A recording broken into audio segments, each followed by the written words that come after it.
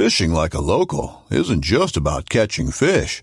It's about connecting with the environment and the people who call it home. It's about hearing the stories and traditions that have been passed down for generations and sharing unforgettable moments with the people you meet along the way. Fishing like a local is having an experience that stays with you forever. And with Fishing Booker, you can experience it too, no matter where you are. Discover your next adventure on Fishing Booker. This upcoming concert season will be all about the boots, and Tecovas is your stop for the best in Western style. Tecovas has seasonal and limited edition offerings this spring and summer, including men's and women's boots, apparel, hats, bags, and more. All Tecovas boots are made by hand in a time-honored tradition with timeless styles that are always on trend. And Tecovas has first wear comfort with little to no break-in period. It's hard to find this level of comfort paired with this level of style. Stop by your local Tecovas store, have a complimentary drink or two, that's WCB style, and shop new styles. The smell of fresh leather and friendly staff are at your service. Many stores even have leather custom branding to make your boots truly personalized. And with regular live music and events, there's no in-store experience like it. If you can't make it into a store, just visit tecovas.com. That's TECOVAS.com. They offer free shipping on all boots, as well as free returns and exchanges, and ship right to your door. Go to tecovas.com and find your new favorite pair of boots today.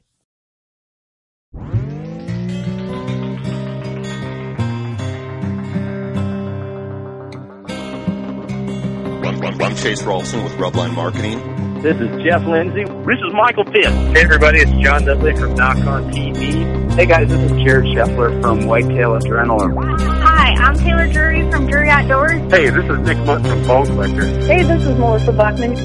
Working Class Bow Hunter. Working Class Bow Hunter. Working Class Bow Hunter Podcast. Working Class Bow Hunter Podcast. Working Class Bow Hunter. Working Class Bow Hunter. Working Class Bow Hunter. You're listening to the Working Class Bow Hunter. That's right. This is a podcast for Billy Joe Lunchbucket, the working man, just like me and you. My name's Travis T-Bone Turner from the Bone Collector. Thank you for tuning in. Nobody pushes the envelope like Working Class Bow Hunter. It's really, really not that good. Working Class. Working Class.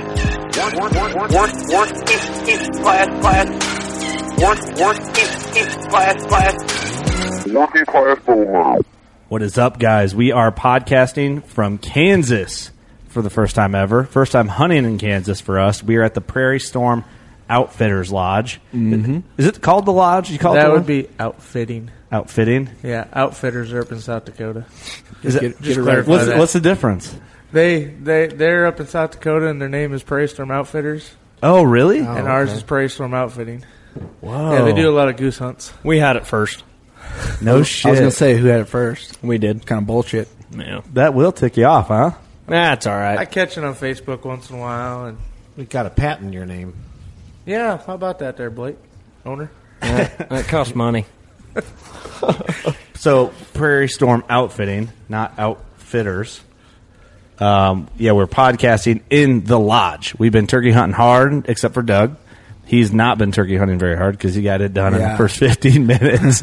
But let's, I guess I'll just cut into it because we got so much shit to talk about that I don't really even know where to start. I guess we'll just start from the opening morning, or opening morning for us. Since the first day we got here, Friday the 13th. Dun, dun, dun. And then we'll just cut from there. So we can start with Blake and Doug on this one. All right, so we went to, what's your spot called? Well, we call it 600 and Under. Yeah, 600 and Under. We're going to find those big old sheds too, weren't we? Yeah, we never found them, but no, we had other things on mind at that time.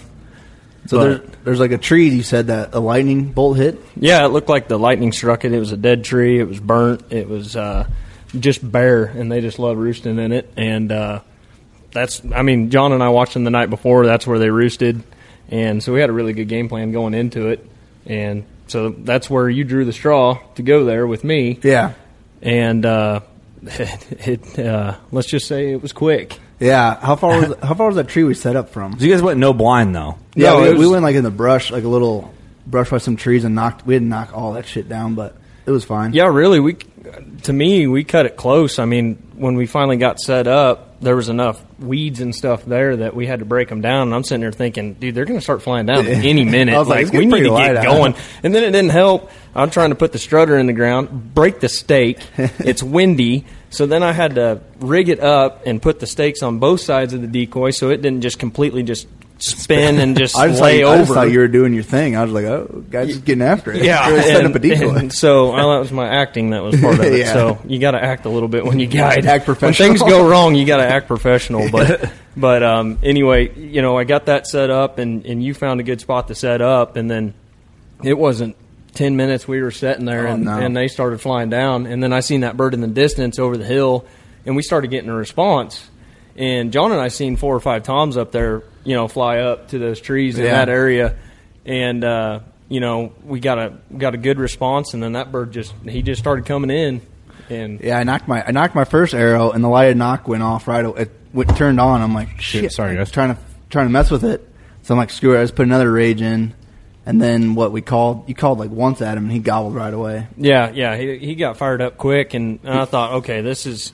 It sounded, and you'll hear it here in a minute, but it sounded just like a tom, and lo and behold, it ended up being a Jake, but it was like a super Jake. I mean, he sounded just like a tom.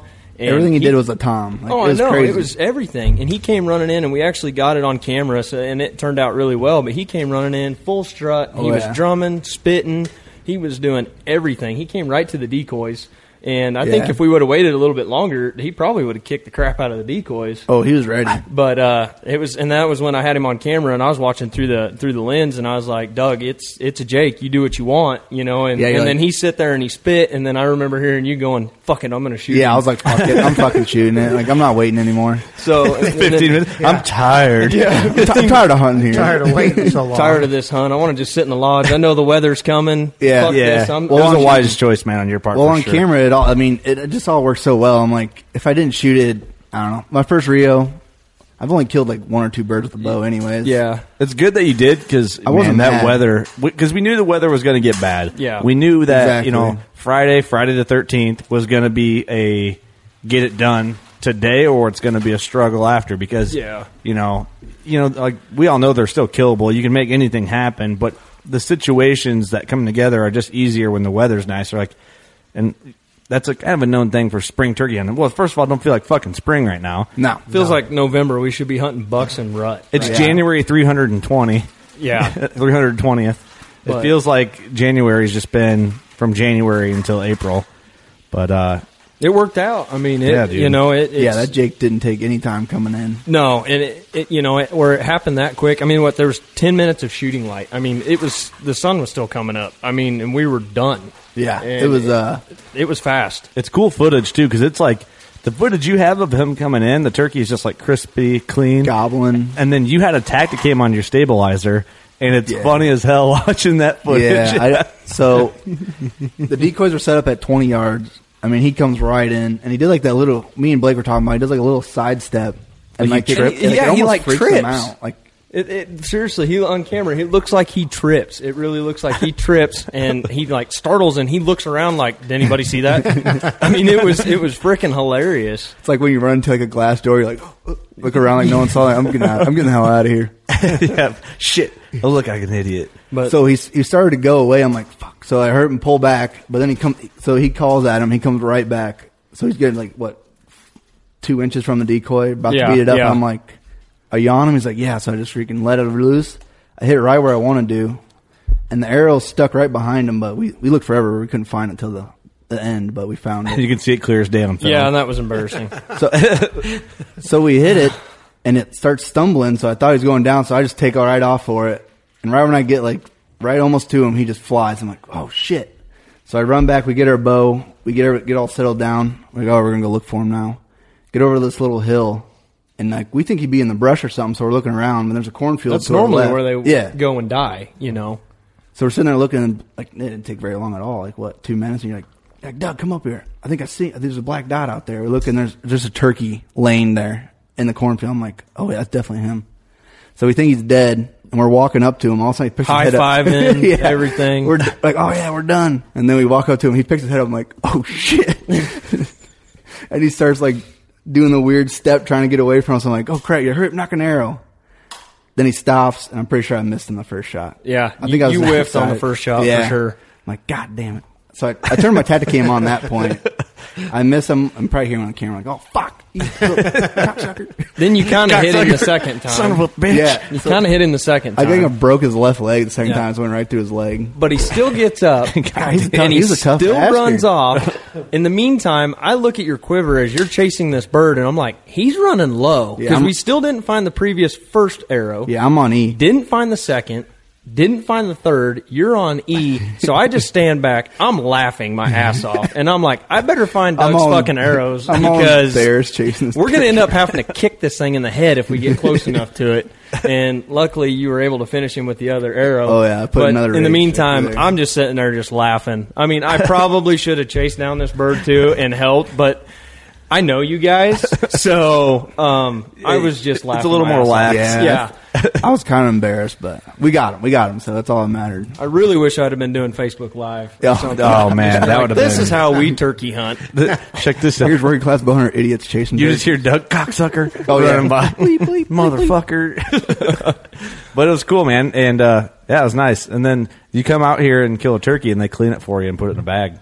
That was kind of cool. Oh yeah, that's I didn't know that was a thing. I mean, actually, I was kind of waiting for him to do it, but he didn't get up and do it. He had the excuse like, well, if Kurt wants to take more pictures, and so I was like, you know what, screw it. I'll go clean this bird. But no, we do that. We do that with everybody. Yeah. You know, we'll clean the birds. We, you know, like when we say all accommodations are included except for your license and, you know, your hunting license and your tag. Right. We're serious. Everything is included. And even if you got to fly into the local airport, we'll pick you up. I mean, no extra cost. It also took you like 2 minutes to clean the bird, so I wasn't mad. Yeah, it wasn't my first rodeo. And then you got the big ass holes in the breast from the one arrow. And then John cooks badass food the whole time, which has been awesome. Yeah, he's a pretty good cook. Breakfast, and we're having crab boil right now.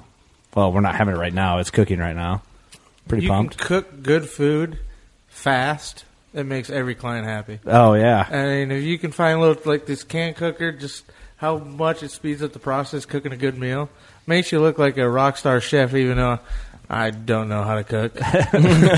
You two taught me a lot. Fooled me. Yeah. That's the thing about turkey season, though, like we were talking about earlier before we started the podcast, is like, you know, with turkey season, you get up early. You got long days, man. Spring is long, and once we get into May, the birds aren't going to be flying up to the roost till 8:30, 9 o'clock. Right. And then you come in here and you gotta feed your clients stuff like that. So we live out of a crock pot like all spring, just because that way everything can be ready by the time we get into camp. Just because you break out the grill and you're grilling steaks, and next thing you know, it's 10:30, and you got to get up at 4:30 or 5, depending on what location we go to.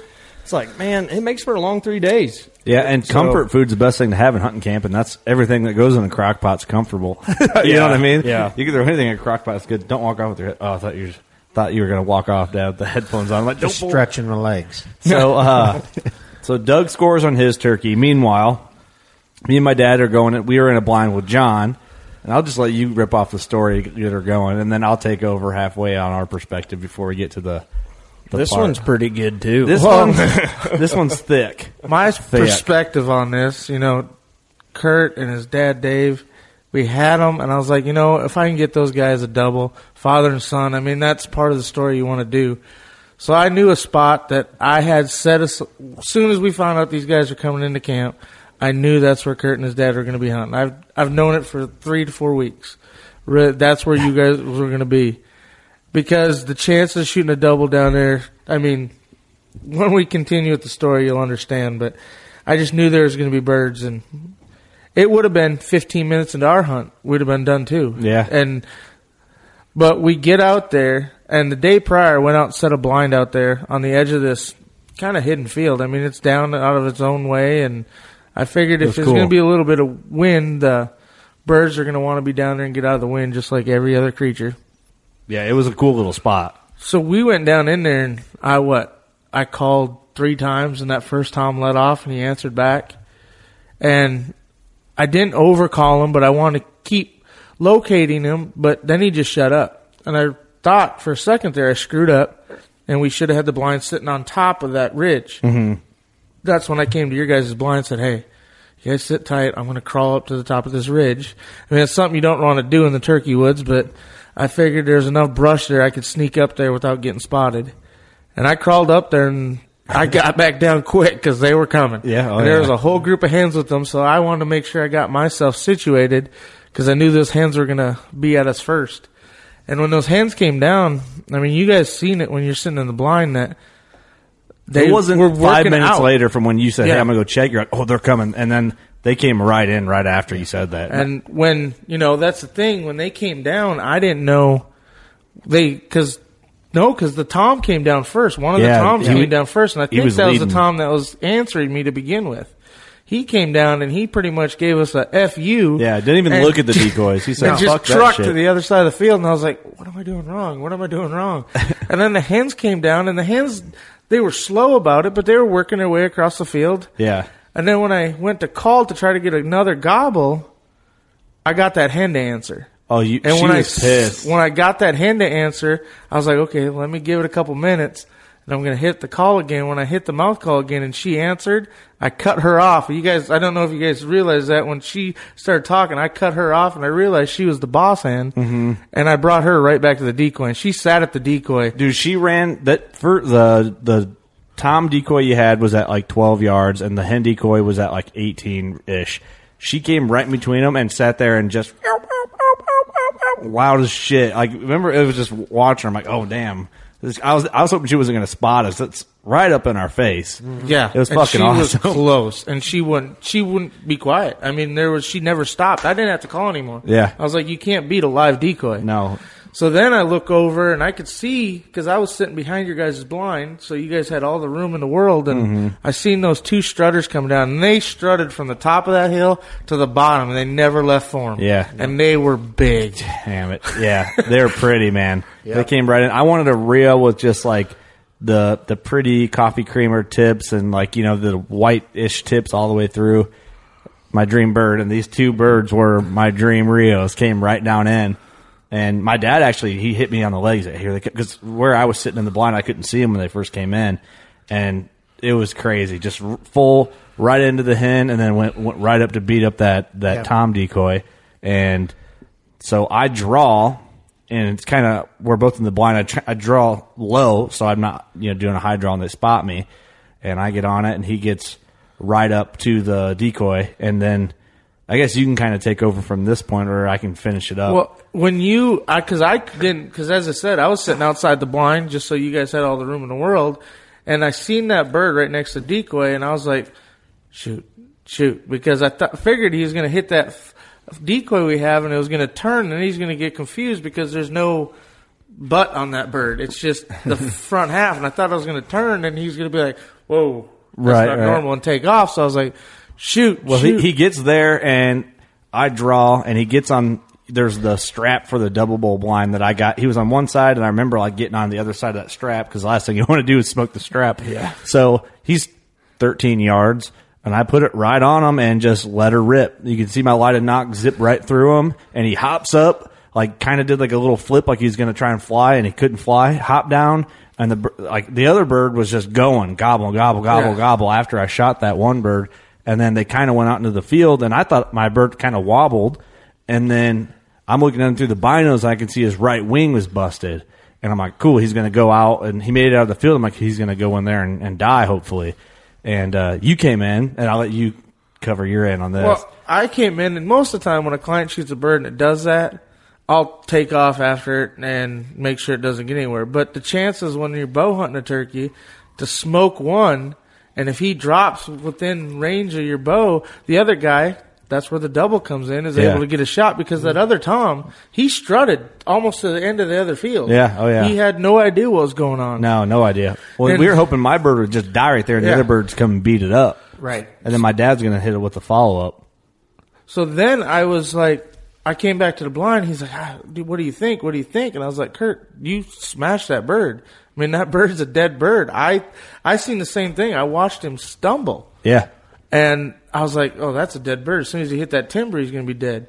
And then a turkey hunt, trying to find a turkey, became like blood trailing a deer. I mean, we were following a blood trail. We had good blood, too. Like, if, Dad, we've been on a lot of blood trails together. If that was a deer, the blood we found initially when he crossed the creek, he walked down across the creek where it's like, damn, that's good blood. Yeah, for a turkey especially. Yeah, a turkey don't have that much blood. So Man, I think that turkey died, and I just don't know, because we all went out and looked. I think he's in a hole somewhere really tight, and that's my opinion. I don't know what you guys think overall, but I smoked that turkey, I felt like. Well, the thing is, Doug and I were doing our deal, and we drove by, and you guys were still sitting there, and then Doug got the text like, hey, I smoked one from you. Mm-hmm. And so you guys went around and looked forever. And it was Doug and I came, hours, Doug and I came back to the lodge and chilled, and then we sat in the lodge for a little bit that afternoon, ate brunch, and we just sat there and thought, dude, that bird's got to be dead. Yeah. That bird has got to be dead. So what we did is we all loaded up, and we went out, and Dave went and sat in a blind in case something came in on one of our other properties. But we all How long loaded were you up. in that blind, Dad? Oh, I think it was like 28 hours. Yeah. 28 hours, something like that. He did an all-day sit during the turkey rut. Yeah, yeah. But we all went back out and looked, man. I mean, we gave it everything we had. We gave it everything we had, and we looked under every cedar bush. We looked through thorn trees. I mean, every hole you could find down in the creek. I mean, it just. We all thought that bird was dead, and without a doubt, I'm pretty sure that bird is dead. Dude, it's just it's 13 yards, man. Yeah, it is. It's just part of it. It happens. It's hunting. They're tough birds. Dude, I'm so fucking tore up over it because it felt good on the shot. It looked good. Like I was like, smoked him. You can hear it. We had it. Dad, bless your heart, you can't see, but the footage, it was all out of focus, and you were filming the other bird. But you can hear it's a body hit. You can hear the cavity. It's right where you want it, and you can hear me go, smoked him, and it didn't work, man. I don't know. I just my luck. Friday the 13th, baby, it got me. But it did get you. It was a blessing for Doug, but not for you. Yeah, not for me, man. I guess that's kind of been like the tone of my deer season into this spring season. This fall, things are going to change, man. I don't know. 2018 has not been your year. It's not. 2017 season into 2018 just not been. It's not been on rhythm with me, and normally it is. I guess when you got some lucky years, you kind of run out. I mean, Blake, we were talking about that. You killed this giant Kansas buck hanging over us, and then it's like you use up all your luck, and then you're out for a bit. Yeah, which part of it was. It's hunting. One year was really bad luck, and the other year was a blessing because I shot this deer that we got in here, and it grossed over 193, and I shot it back home where I live in Scott City, and the next year after that, I broke my ankle. I got mucked out by a cow, and so I broke my ankle. The next year after that, me and my wife had our son Easton. And so that's the year before that was the bad part. The 2016 that was the blessing having him, and we had him in October, and so I didn't do any guiding in that area in that time. I didn't even get time to hunt. And then last year we were just so busy and trying to build this lodge and get clients in here, and it just got too busy. I didn't. So hopefully this year I can deer hunt. I'm definitely going to try and shoot a turkey with my bow. And so hopefully this year I can get a little more deer hunting and stuff in. But, that's just how it happens. So it wasn't all bad luck, Well, it's just the way it lays out. Sometimes things go so smooth. Happens. Yeah, and you just got to recharge your battery for your good vibes. But I ended on a good deer. So, it's kind of one of those things that carries over. And it's, I ended on a good deer, so that helps. But that buck was worth if I kill a damn near 200 incher, I could go a few years. Yeah, no kidding. Yeah, but I'm getting that itch now. I'm getting that itch. I'm ready to make it happen. But man, John did everything right, man. I don't know. I dropped the ball. I guess I just a couple inches off or something. Who knows? But it looked good and it felt good. And them turkeys are tough, man. They're tough. I've even watched people shoot them with shotguns, and they get back up and take off running. And it's crazy. We were telling it's like this Doug, story. Your situation, man. You shot your bird and he kept going. Yeah, he kept going, and he smoked them. Yeah. And like I said, we were telling the story about when I was younger and shotgunning them, and I grew up with hunting with a bunch of different people, and they always told me as soon as you shoot them, they drop on the ground. You lay another one into them, and so I did that, and my grandpa got on my ass because I was shooting my bird 2 or 3 times while it's laying on the ground. We hardly could eat the damn thing, but I was like, hey, he told me to keep shooting, so it's ground turkey burger at that point. They just didn't want them to pop up, but some of them are tough, man. Do we got to take an intermission to eat this dinner right now? Because it's looking good. I mean, it's it looks good. It's impressive. I think we have to. But if we take an intermission, I just want to say, all you Facebook fans of Working Class Boner Podcast, don't bust Kurt's balls too bad.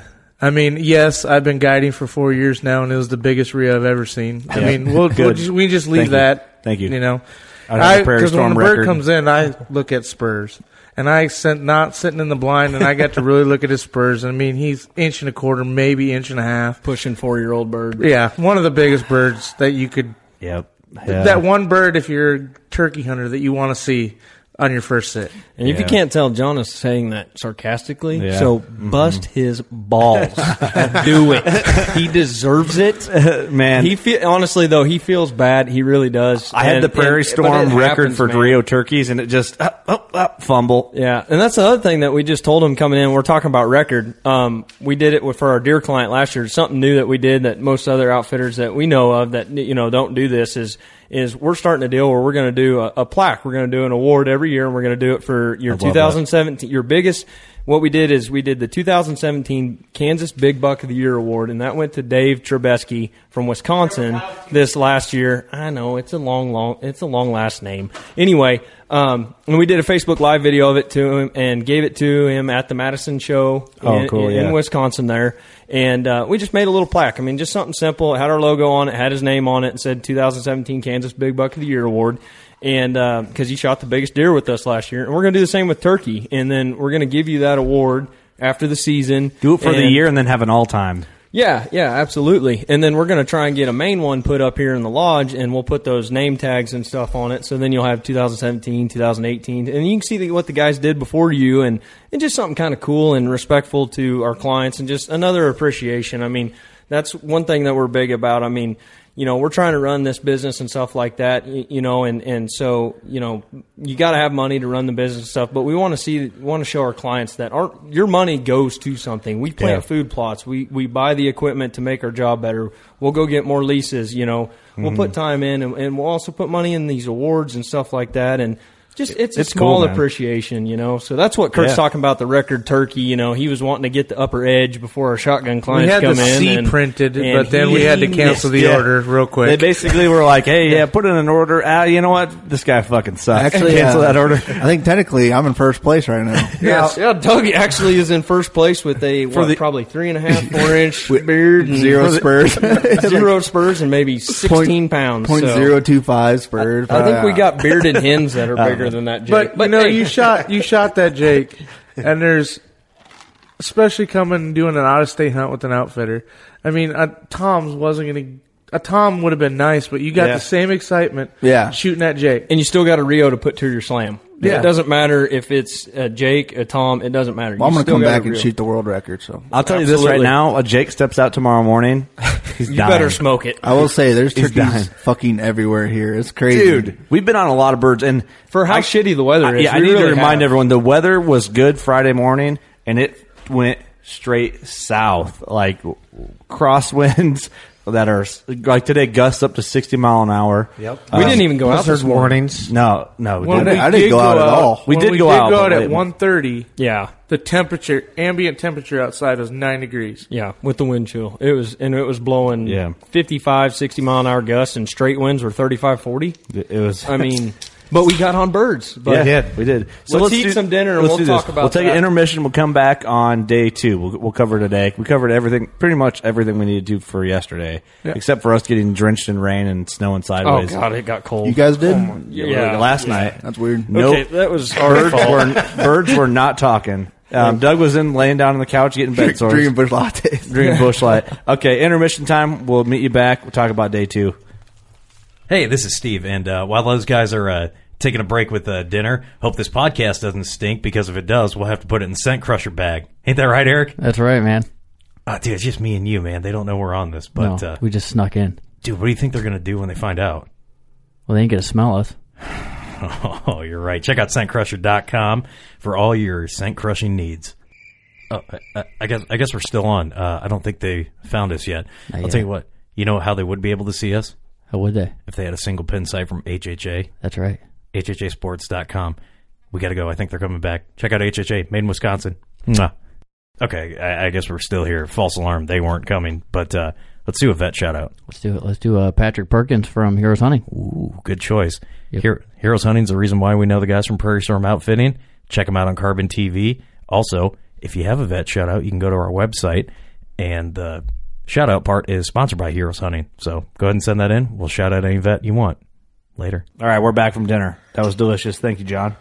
I try. Crab legs, corn, sausage, shrimp, potatoes. They get everything? It was good. I think so. The can cooker does all the work. I mean, I don't get paid by can cooker to say that, but it makes my job so much easier. I'm going to get one of those. That's hunting camp, turkey camp is what we're eating. Okay, so day one. We covered day one. Some success and some action. I'm tagged out. There he is again. There's Doug. There he is. So he sits in the lodge for the next 2 days. I hold down the fort for everybody. So the weather goes south. Well, sideways. It comes from the north, the wind. Yeah, the weather don't go south. If it went south, it'd be warm. It was the weather went north. It was bad. So this morning woke up and it's like, well, we expected blizzard, like snowstorm, like snow accumulation, but it wasn't. Well, not a lot of snow, some snow, but just blowing like crazy. And so we get out. We take our time getting out there. I just let the boys, the guides, tell the story how we got her kicked off because we got in them. We were in the birds this morning. Yeah, well, this afternoon. I guess I'll start. But so John and myself and Kurt and Doug hopped in the truck, and we were just going to drive around and just try and see if we could find some birds, if we can put a. My dad was with Doug was in camp. Doug was in camp. I forgot camp. Doug tagged out in 15 minutes. Which, he's too good for us. Hey, you set me up on him. Dave was with us, and so we have this property here that we can archery hunt only, and because the guy actually lives on the property, he's got kids running around, so you respect that. Of course. And I would do absolutely the same. It's only like 40, 50 acres is all it feels is. way bigger because it's just cedars and valleys and all that. It's just crazy terrain, but it's literally right out the back door of the lodge. Mm-hmm. And so we drive out, and I just pop off. I'm like, wouldn't it be funny if we just drove by here and just seen the turkeys that we've been seeing, just right on the train tracks, and just put a stalk on and made it happen? Well, no shit, they're down the road, and I'm like, John, stop the truck, they're right there. And so we back up, and we just go ahead and park the truck back at the lodge, and we just work our way back down there and just try and get on them, and it happened quick, and we got ourselves, John stayed in the truck and kind of went down the highway to kind of glass them and see if he could find them, and me, Dave, and Doug, or Kurt went down in through there, and sorry, no, it's awesome. It's because I'm full. I'm the delirious, crown. Full crown. But anyway, so we went down in there and we got set up, and we were on top of this real steep slope up on the creek, and did some calling, got them to respond. And what we were hoping they would work around us in the front and come up along the field, which was up on the higher level there. And lo and behold, they stay down in the bottom, but they're coming. I mean, they're answering everything I do and everything like that. And it's impressive because with the wind, I'm surprised we could even get them to respond. It was so windy you couldn't hear anything. But I think down there in those cedars and down in that like little low spot, it's a different world down there when it's so shitty up on top. It's a lot warmer. It's calmer. It just so that noise was carrying, and so we just had to. They started coming in, and I just instantly just thought, well, we got to get on their level. They're not going to climb up this embankment. Right. And there's no room to fly. There's too many trees. Mm-hmm. So I was sitting next to Kurt, and I was like, we need to back out. We need to back out. And so we backed out and got back around them. And when we got back around them, we got set up kind of more on their level. Well, I had Kurt's rangefinder with me and everything like that. And Dave kind of tucked himself off into a cedar tree, and so did Kurt and I, but we were kind of up in front of Dave. And I'm getting to call them again, and here they come again. They're coming right in. Then they got real fired up. Well, they were on us. It was within 20 yards, and with just one good cedar tree between us and the birds. And so I'm released on the D loop, looking, and and you're calling, and we're looking, and then it's right there. It's about to happen. Yeah, it's getting close, and I'm calling, I'm getting them pumped up, and I'm calling more aggressive, and they're cutting me off, and everything that you ever want. And it's 3 toms. And we seen them the day before, and they're all fired up, big redheads, and they're trotting in at this point. And so I call, they gobble real close, and I wait a minute, and I'm thinking, all right, I'm going to call one more time, and we're really going to see where they're at, and then we're going to go from there. Well, I call again, they gobble, and the next thing you know, shortly after that, they start putting, and I'm like, crap, they see something they don't like. And so in the meantime, Dave stood up. And I thought he just stood up to get, which he didn't stand up when they were there. He stood up previously because we couldn't really see you at all where you were at because you were basically in a cedar. Right, you guys were just to my left, and they were. I knew they were real close the way they were gobbling. And when I stood up, I actually seen one moving. So I stood up and came to full draw, and it was coming right at me, and it was probably 10 yards away, and I was about ready to release, and then it kind of cut to my left, kind of behind a cedar, right towards you guys. And we had no idea. Yeah, meantime, to where Kurt and I were, they're only 5 yards from us, but we were tucked up that much in a cedar tree. I never seen them, and neither did Kurt. Dave's over there at full draw for 3 minutes getting ready to smack down this Tom, and he makes the decision to turn and just literally right before Dave was going to release that arrow, little did Kurt and I know, we had no idea Dave was even at draw until we get back together after the birds kind of scurred off and we're figuring out another game plan. And he's like, yeah, they were right there. And we're like, holy crap. You said they were like was that 5 close. yards behind us? Yeah, they were right there. 10 yards from me, 5 yards from you guys. We had no. I would have shit my pants if that bird would have went flapping as that arrow put it. 2 more seconds I would have released because it was just coming up that little rise there by that cedar tree, and it just popped out, and then you gobbled again, and it kind of cut to the right, kind of like right behind where you guys were. Yeah, that would have scared the shit out It of would us. have been awesome. The arrow just whoosh, but it was cool. Boom. I would have been close enough to turn around and dive on it.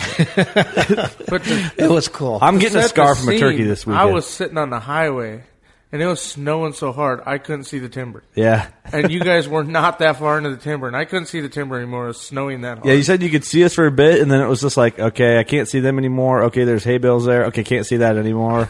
Again, that's how crazy it was. Not whether you turkey hunt in. And that's west. I mean, we're west central Kansas-ish, right? Is that fair? Mm-hmm. Yeah. And I guess eastern Kansas has got it bad this afternoon, but I was looking online, and the people are like, oh, yeah, it looks nice in the background. Killed a bird in Kansas this morning. I'm like, motherfuckers, you're in a different part of Kansas. Yeah, absolutely.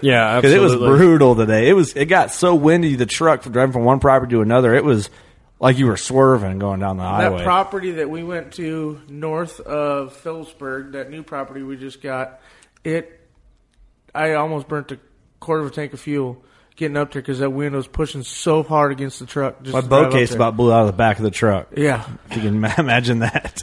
That sucks. So it's been crazy, but we've been on the birds the whole time we've been here. Yeah. Yeah, and that was just our first early afternoon go at it. Yeah. Yeah. And we were on them. I mean, it was a lot of fun. Yeah, it was a blast. That's how I like to turkey hunt. You run and gun. You don't. Yeah, me too. And you do that more with shotgun hunters because it's a little bit easier. You got a little more power, I guess. You got a little more shot placement. Oh, yeah, we both could have shot birds with shotguns this morning. Oh yeah, easy. Bow hunting, you got to draw. You got to, there's a little more steps to it and stuff like that, as any bow hunter would know. Oh, hey, we got to tell the story about when I shot. Oh my gosh. Okay, so I forgot about it. So well, that was after. So yeah, after this, so it's in sequence. So after we just talked about that, the birds kind of got weird about some things. They go the other way. Well, but didn't really get spooked. They were still huntable. It's like they came in and didn't see anything, so they were like, okay, we're out. Mm-hmm. So the birds go back where they come from, and we're kind of. They didn't run off because we were on their trail hot. Like we got back in within 10 yards of them. Apparently, because I didn't see him, but I didn't either. Blake he's you're leading, so we're following your lead, and we get back to this opening where it comes up, and we're on like a creek bottom. It's a grassy, and there are cedars all over, and he turns around, he's like, 10 yards, draw your bow, 10 yards, draw your bow. So I draw my bow, and I'm looking, and I didn't think I was out far enough, and I look again, don't see the turkeys. I'm like, shit, they must have took off, whatever. Well, I look up, and I see a red head, and I'm like, he's up there. How far is he? And you're like 25. I'm like 25. All right. Well, I shoot. I'm like, oh, low. He's still there though. And I was like 35 because I had your rangefinder. Yeah, but there's brush. So like and everything. what really happened is like we were following the tree line so we can cover ourselves. And in the meantime, I'm calling as we're going, and they're still gobbling. So we're right on their trail. And, we come up, and there's enough ravines and stuff like that. Like, I was hoping eventually they'd go on top, and we'd just pop up top and just smoke them. Right. That's what the plan was. Well, I wrap around the cedar tree, and I'm like, oh, shit, they're right there. And so that's when I was like, Kurt, draw your bow. And he draws, and he scoots out to the left of me. Meantime, I tuck in, and he's like, I don't see him. And I was like, crap. So I was like, well, I peek out, and he's like, oh, I see the redhead. And so I look out. In the meantime, we got adrenaline going. We're getting excited. Okay, so there's this redhead standing down at the end of this trench, and he's like, so how far? And I ranged the tree behind them, and it said 40. And so then I really said, I was like, I don't know, 35.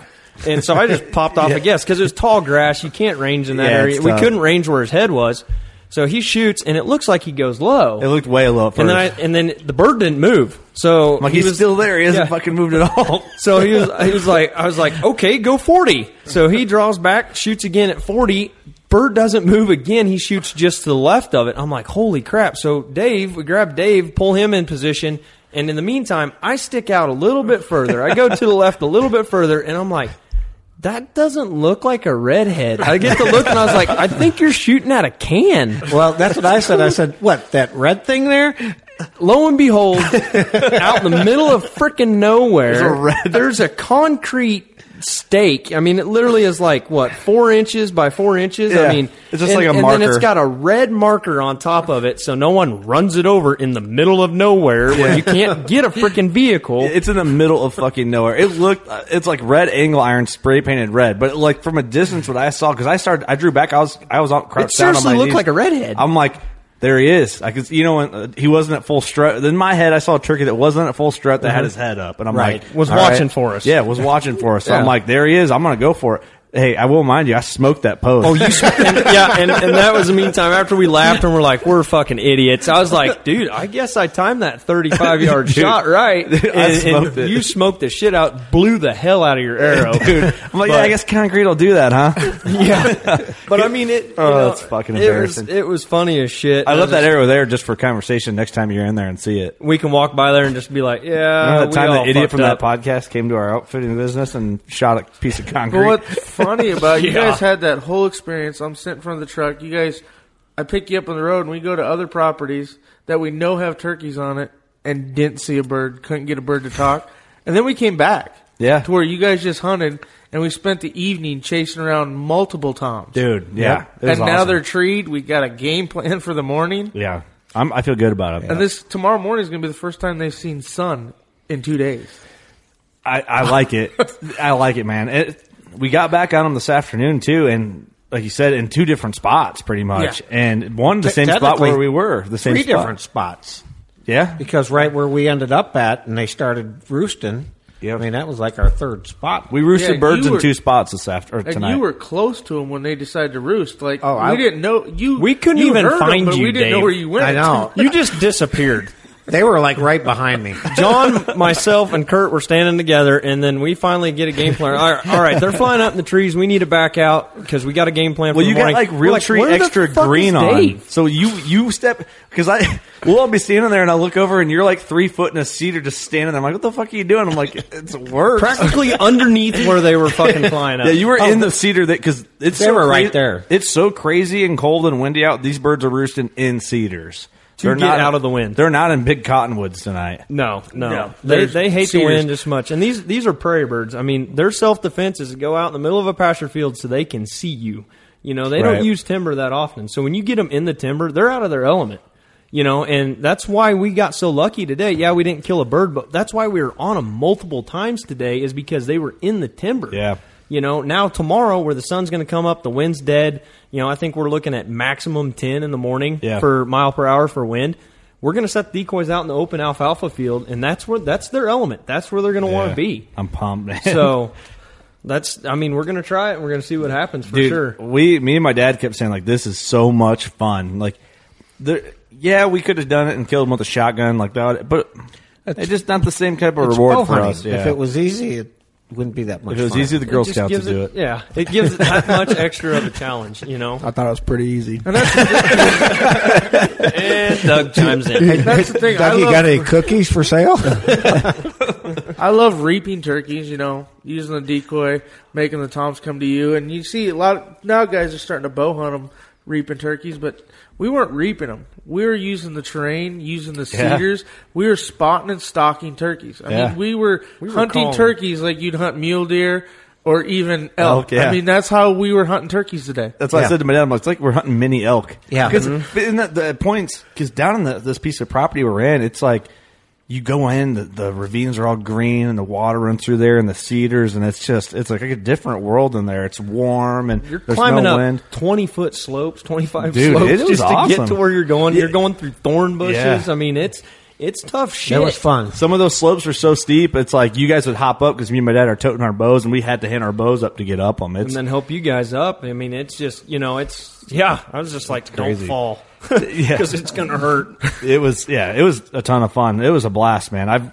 I like turkey hunting, but now I love turkey hunting because of this. Me too. This is so much And fun. I could tell you guys love it because, we have other properties, and with the nice weather tomorrow morning, we could go sit into a blind or something like that and go hunt properties where I know we're going to get on big birds. Mm-hmm. But you guys had so much fun chasing these birds. We didn't have to convince you that's what our plan is going to be tomorrow. Right. You guys were all about it. Yeah, that's the thing. Most people don't want. I mean, I shouldn't say most people because I don't know, but I feel. For turkeys, it's, we could have done the gun, which is fine. That's cool, too. I've killed turkeys with a gun, but, man, it's just so cool to do it, especially without a blind, and to, hop up, get one calling back, coming in. Oh, we had to switch up game plan, grab the decoy, get up, run, run and gun. That's, such a term now, but everybody grabs their shit, switches around, goes around, gets back up, set back up, get back on another bird. It was fun. It's fucking fun. Today when we were getting on that gobbler that Blake had him fired up, I mean, your dad gets to the bottom of those cedars. He said, come on, come down. And me and yours option, the only option we had was to slide underneath the cedars like it was a natural slide. And slide down the hill to your dad. It did. It's crazy. So all the bow hunters out there, if you want guides that can take you on if you need a Rio turkey in your slam or just that's on your bucket list hunt, these boys get after it with the bow hunters, man. They're not scared. Dude, when I shot my bird yesterday, Friday the 13th, and we're going in there, John runs down across the creek, not even at a creek crossing spot. John just splash, splash, splash down through the creek. I'm like, God damn, man, slow her down. I was up past my knee. Dude, yeah, you went in. I'm like, holy shit, he really does not care. It's like, we were going in to get my bird. Yeah. It was awesome. I'm like, that's hardcore. Going back to when we were chasing after the birds and stuff like that with the bows and stuff, I guess we can roll back into the final part when we actually got on another set of birds. And, so I have Kurt with me, and we're walking around this. We're not getting any response. We're thinking, crap, we're going to back out of here, and we're not going to have anything. We wasted the rest of our evening. Mm-hmm. Next thing you know, you and I look up, and it's an hour and a half before they fly up, and there's a damn hen in the tree. Yeah. And I was like, what the hell? Well, first off, I seen that Tom crossing the field. Well, we got to add, too, there was probably I don't know how many deer in that field, too. Oh, God, there was probably... I've seen so many deer this weekend. It's incredible. There was probably 8 deer in that field. field. We offer deer hunts, too. There was probably 8 deer in that field, But we had a good wind, too, because we did. That's what the only time wind mattered turkey hunting, because there's deer in the field. If we had a bad wind... Those deer would have busted us, and those turkeys, they live with those deer, too. They would have known, all right, something's up, we're done. But anyway, that hen flies down, and we're like, okay, so there's a hen out there, cool. We know that Tom ran into the trees, so we're trying to work him, and I wrap around the corner with Kurt, and I see another hen. I'm like, okay, there's 2 hens out there, and still the 8 deer out there, and they're all just doing their own little cluster, or whatever you want to call it, just enjoying life. And then I'd wrap around another tree, and I'm like, holy shit, there's a bird strutting. I was like, here we go. So we get John and Dave to come over. Yeah, because we were worried you guys were going to come around that cedar up on the fence line, then run through and scare off that Tom. So I started calling. Well, you bolted through the trees. I was like, you got to get them. Because I went to the fence line. I was like, there's a freaking strutter. There's a fucking strutter. Because you guys were on the ground. You guys hit the dirt. Bumble with my cell phone to text Blake, stop what you guys are doing. There's a strutter. And all of a sudden, I hear this voice. Hey, come down here. Blake, there's a fucking strutter down there. And then I look. And I'm down in the seats. I'm like, hey, come on down. So lack of communication on that point. Follow me. But we finally get together. And we finally get around these cedar trees, and we're probably, I don't know, if you would wrap around the bend on the fence line, we were probably 60, 70 yards from that Tom and those hens and the deer. If that. I mean, that's pushing it. But, we got set up, and they got tucked in the cedar trees, and I took the decoy, and I tried to make it look like, I hid behind it, let him see the fan. I was the one doing the calling. Yeah. And I try and get it, and I stuck it up. I mean, I knew he'd seen it. He'd turn around, and he'd pick his head up, and he'd look at it, but he was with those two hens, and he just didn't seem like he wanted to fight. He'd answer me. He was shy. And I'd call, and then that's when Dave seen another bird run through the trees, and I think that was the first time I seen. I think it had to have been. It did, because he acted very skittish, Yeah. and he didn't act like he wanted anything to do with what He probably we were just doing. had his ass kicked, you think? He could have. I mean, that Tom probably could have kicked his ass, and he knew he had his hens, and was like, fuck it, I'm going in these trees. I'm going to go find my own bitches. And so,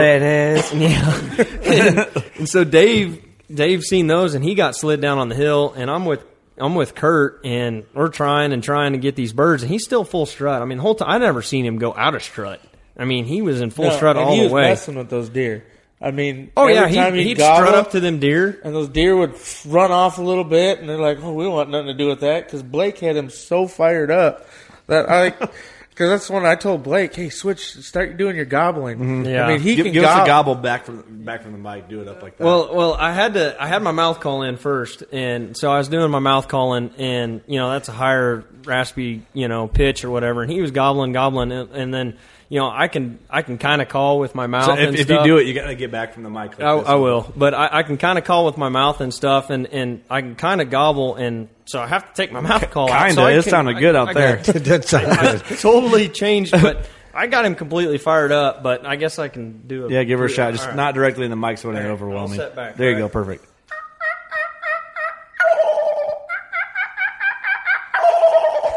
So I was Pretty doing good. that. That was pretty decent. Yeah, That was good. so the turkeys thought so too. Oh yeah, he got fired That was up, good. and he'd gobble, and I'd gobble right back. I'd cut him off. I'd just piss him off, you know. And then he'd gobble again. I'd do it again. And so anytime you ever dream of getting a bird fired up and thinking, all right, he's going to come to the decoy and just kick the shit out of me, because I'm laying behind the decoy thinking, all right, Yeah. I'm going to die if these guys don't. I'll only shoot let you this get bird. kicked like once or twice. After Just for video after purpose. about 2 minutes into that, his head couldn't have gotten any redder. I mean, he was mad. He was pissed. I mean, I think he thought I was going to take his hens, and then his hens just do what hens do. They're just sitting there feeding, dicking off, being bitches, and they walk off to the corner of the field, kind of off our property, and he's still sitting there spinning and strutting, and the deer are there, and he's doing his thing, and next thing you know, all of a sudden, he just looks up and goes, fuck, they're gone. And he turns around and he just walks off. And I was like, you son of a bitch. I mean, these guys were off away from me, and I'm out in the middle of this grass field, and I'm just over there just cussing up a storm. I'm like, you son of a bitch. I'm pissed at this bird. So tomorrow, Team Kurt Redemption. and I are going after this bird, and I want this bird dead. Because nothing will piss you off more as a guide calling in a bird that's showing that much aggression and calling and cutting you off and everything like that. Hey, I'm for gonna him just to walk away. I'm going to name the birds tomorrow. Steve and Merc. There you go. That's- Yeah, speaking of Stephen Merck, we can roll into that too. Yeah, Steve's not here because he sucks, and Merc's not here Because he sucks. because he sucks. So, They yeah, both- they Steve both was supposed suck. to come, and which So was obviously Merck. he didn't. And so was Merck. Merck's playing sick, playing Yeah. hooky. It's cool, man. We know why you're not here, Merc. Yeah. Don't hang on Yeah, the because friends. Steve's not here, so Merck's not here. Yep. Yeah. They're gay for each other. They're afraid of a They good are. time. They're FaceTiming right now. Oh yeah. I mean, Flirting with each other. I would have loved to, because Merck just got into turkey hunting last year, and he's addicted to it. But We had to drag he's- him into it. I don't think he'd understand. You know, we can talk about all we want, but I don't think he'd understand what today was like. I think he would have loved it. Oh, with what yeah. we were doing. And I agree with Blake. When you get a bird like that, I mean, I experienced it on day one when I called a bird 10 yards in the lap. And not to put your hands on those spurs Yeah. at the end. I mean, Pick that bird I up. wasn't mad at Kurt because I thought he drilled that bird. I swear I did. Well, But- I have to show you tomorrow how to get it done. Yeah, I hope 'cause you if do. You guys are There you go. Papa What's your Dave's team gonna again? put some work on. Hope you do. I'm gonna Team do it too. Redemption. I mean, me and Dave are going to be team do it right the first time. Okay. All Both right. teams just need And to now come this away. just turned into a competition. Not so much getting the birds, but Yep. if one person leaves without punching a tag, then it's going to be bragging rights. Oh yeah. You're right. Man, it was that bird was put in my lap, and I don't know, man. That's And what then it my is. whole back to that day one, you know, you smoke a bird with a bow and it goes out there, and if it would have went over from the decoys, 10 yards and fell over and started flopping, that other dominant Tom would have stayed there and beat up on the bird that was dying, and that's when I figured you guys would get your double. Well, that's the thing. That bird went out there and slowed down, and I'm like, he's 50 yards. I'll launch another arrow. But I was like, he's going to die right there, and then that other time will come back. And that's what I was hoping for. So I thought for sure it was going to go down. He got out. You could see his wing up and like busted and everything. And we had good blood and all that. Like it was just a crazy thing. But yeah, didn't he looked like he was going to run out there a ways and die. I thought for sure he was. So I'm like, in my head, redneck me is thinking throw another arrow in, launch it in. But I didn't want to stir things up more than I needed to because I figured, you hit a deer or a turkey with a 2-inch expandable. That turkey has a 2-inch hole in it. I mean, you just never know. He walked that whole length of the field, and I want to say that field's probably 200 yards? Yeah. He walked the other length, and by the time he got to the other side, he had a gangster lean, but he walked in the timber with his head held high, and he's like, that's all you got? Yeah. Right. They're tough bastards. You guys are bitches. They're mini velociraptors, so that yeah, exactly. I mean, they're from the velociraptor family. I wasn't there, but the way it sounded is like you shot him, he humbled off, and the next thing you know, he's like, nah, fuck this, I got this. Yeah. And he kind of just had a little gimp to him, and he was like... he flipped up and then tried to fly and couldn't. Right. And came back down. And it then happens, man. Yeah. But we did, for anybody who has any questions, we searched for that bird for hours. And then we went back. We went through some of the wet, roughest shit. Crossing creeks, looking underneath timber, because a lot of times those wounded birds, they'll find anything to hide. Yeah, Blake, you said you found a turkey that one of you guys shot, I don't know if a client, went into a badger hole. Yeah, it was one of my friends. He shot one. He actually shot it with a shotgun and kind of hit it far back, and so, I mean, it was going to die and stuff like that, but we probably looked for that bird for 2 or 3 hours, and he kind of half-assed did a body shot kind of on him, Right. It just, the bird kind of got spooked right when he shot, and it's just one of those things, Yeah. And, we found it it looked like to me like a badger hole in the side of the hill, and all we could see was his tail fan and his feet sticking out. I mean, he literally buried himself in that hole just trying to prevent from anybody finding him. I mean, they'll hide in some of the damnedest places you'll think. They just won't drop. That's all out I there. can think that bird did.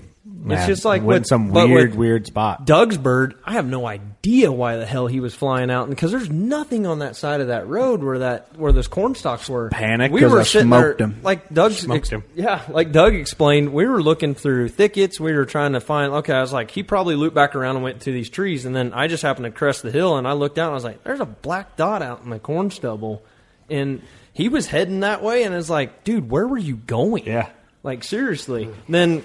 Again, we were high-fiving. Next thing you know, some bitch pops up, and we're like, oh, well, shit's about to get real. Turkeys are tough bastards, man. 4 or 5 hour arrows later, I got him. And a lot of laughs. See, if I could have flung 5 arrows, I would have got my bird, too. Oh, yeah. It was awesome. It was, dude. It was cool, man. It was cool. And just, operating the calls, and when the toms weren't calling, when that hen answered me and I switched over, and I don't know if you guys could hear it in the blind, when my calling switched, I went back, instead of the raspy, I went to the young hen to the boss hen just to make her mad. When I got her to come back, I knew it was a done deal. The birds were going to come in. Dude, we were going to be back in the lodge drinking coffee, eating breakfast at 8:30 with 3 birds. Not the way it worked out. That's the dream. But that's all right. That's okay, though. It's all right. I've had more fun today. Yeah, you wouldn't have as many stories, dude, if it happened like that. Best experience. It's so much fun. It's like a bow hunter's dream for turkey. Yeah, turkeys are cool, but they're not as cool as like a big game, like a mule deer or whitetail. Like most hunters can agree on that. Some guys live and die by turkeys, which I get it now. I completely understand.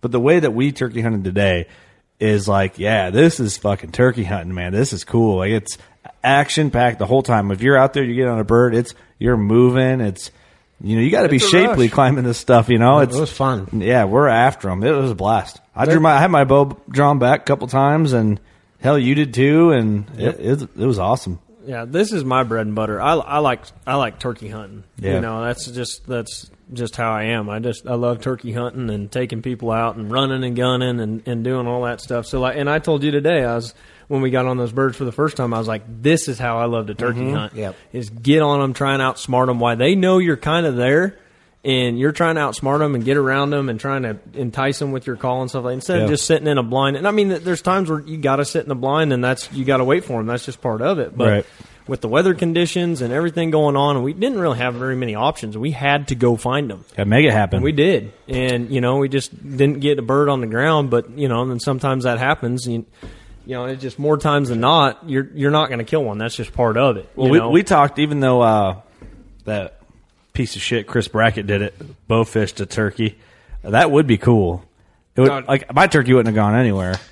You would have been in for a fight. I guarantee that. I guarantee that. But, hey, if that bird was shrugging off that arrow going through him, he would have gave you one hell of a ride. He'd have pulled you right out of the blind. Hey, that'd have been some funny shit. I always talk about how I think it'd be cool to have like a scar from a bear, but then the bear dies and like I live and or conquer it. Story. And that's I could have that scar from a Rio turkey and it'd be I just build it up. Them things flock you, It man. was a 60-pound like Rio state record. But the way I look at it, and Blake said it best. I mean, that's his bread and butter is turkey, and as you can tell, he can call with his mouth. I can't call with my mouth. I don't try to. I'm good enough with calls. I don't need to.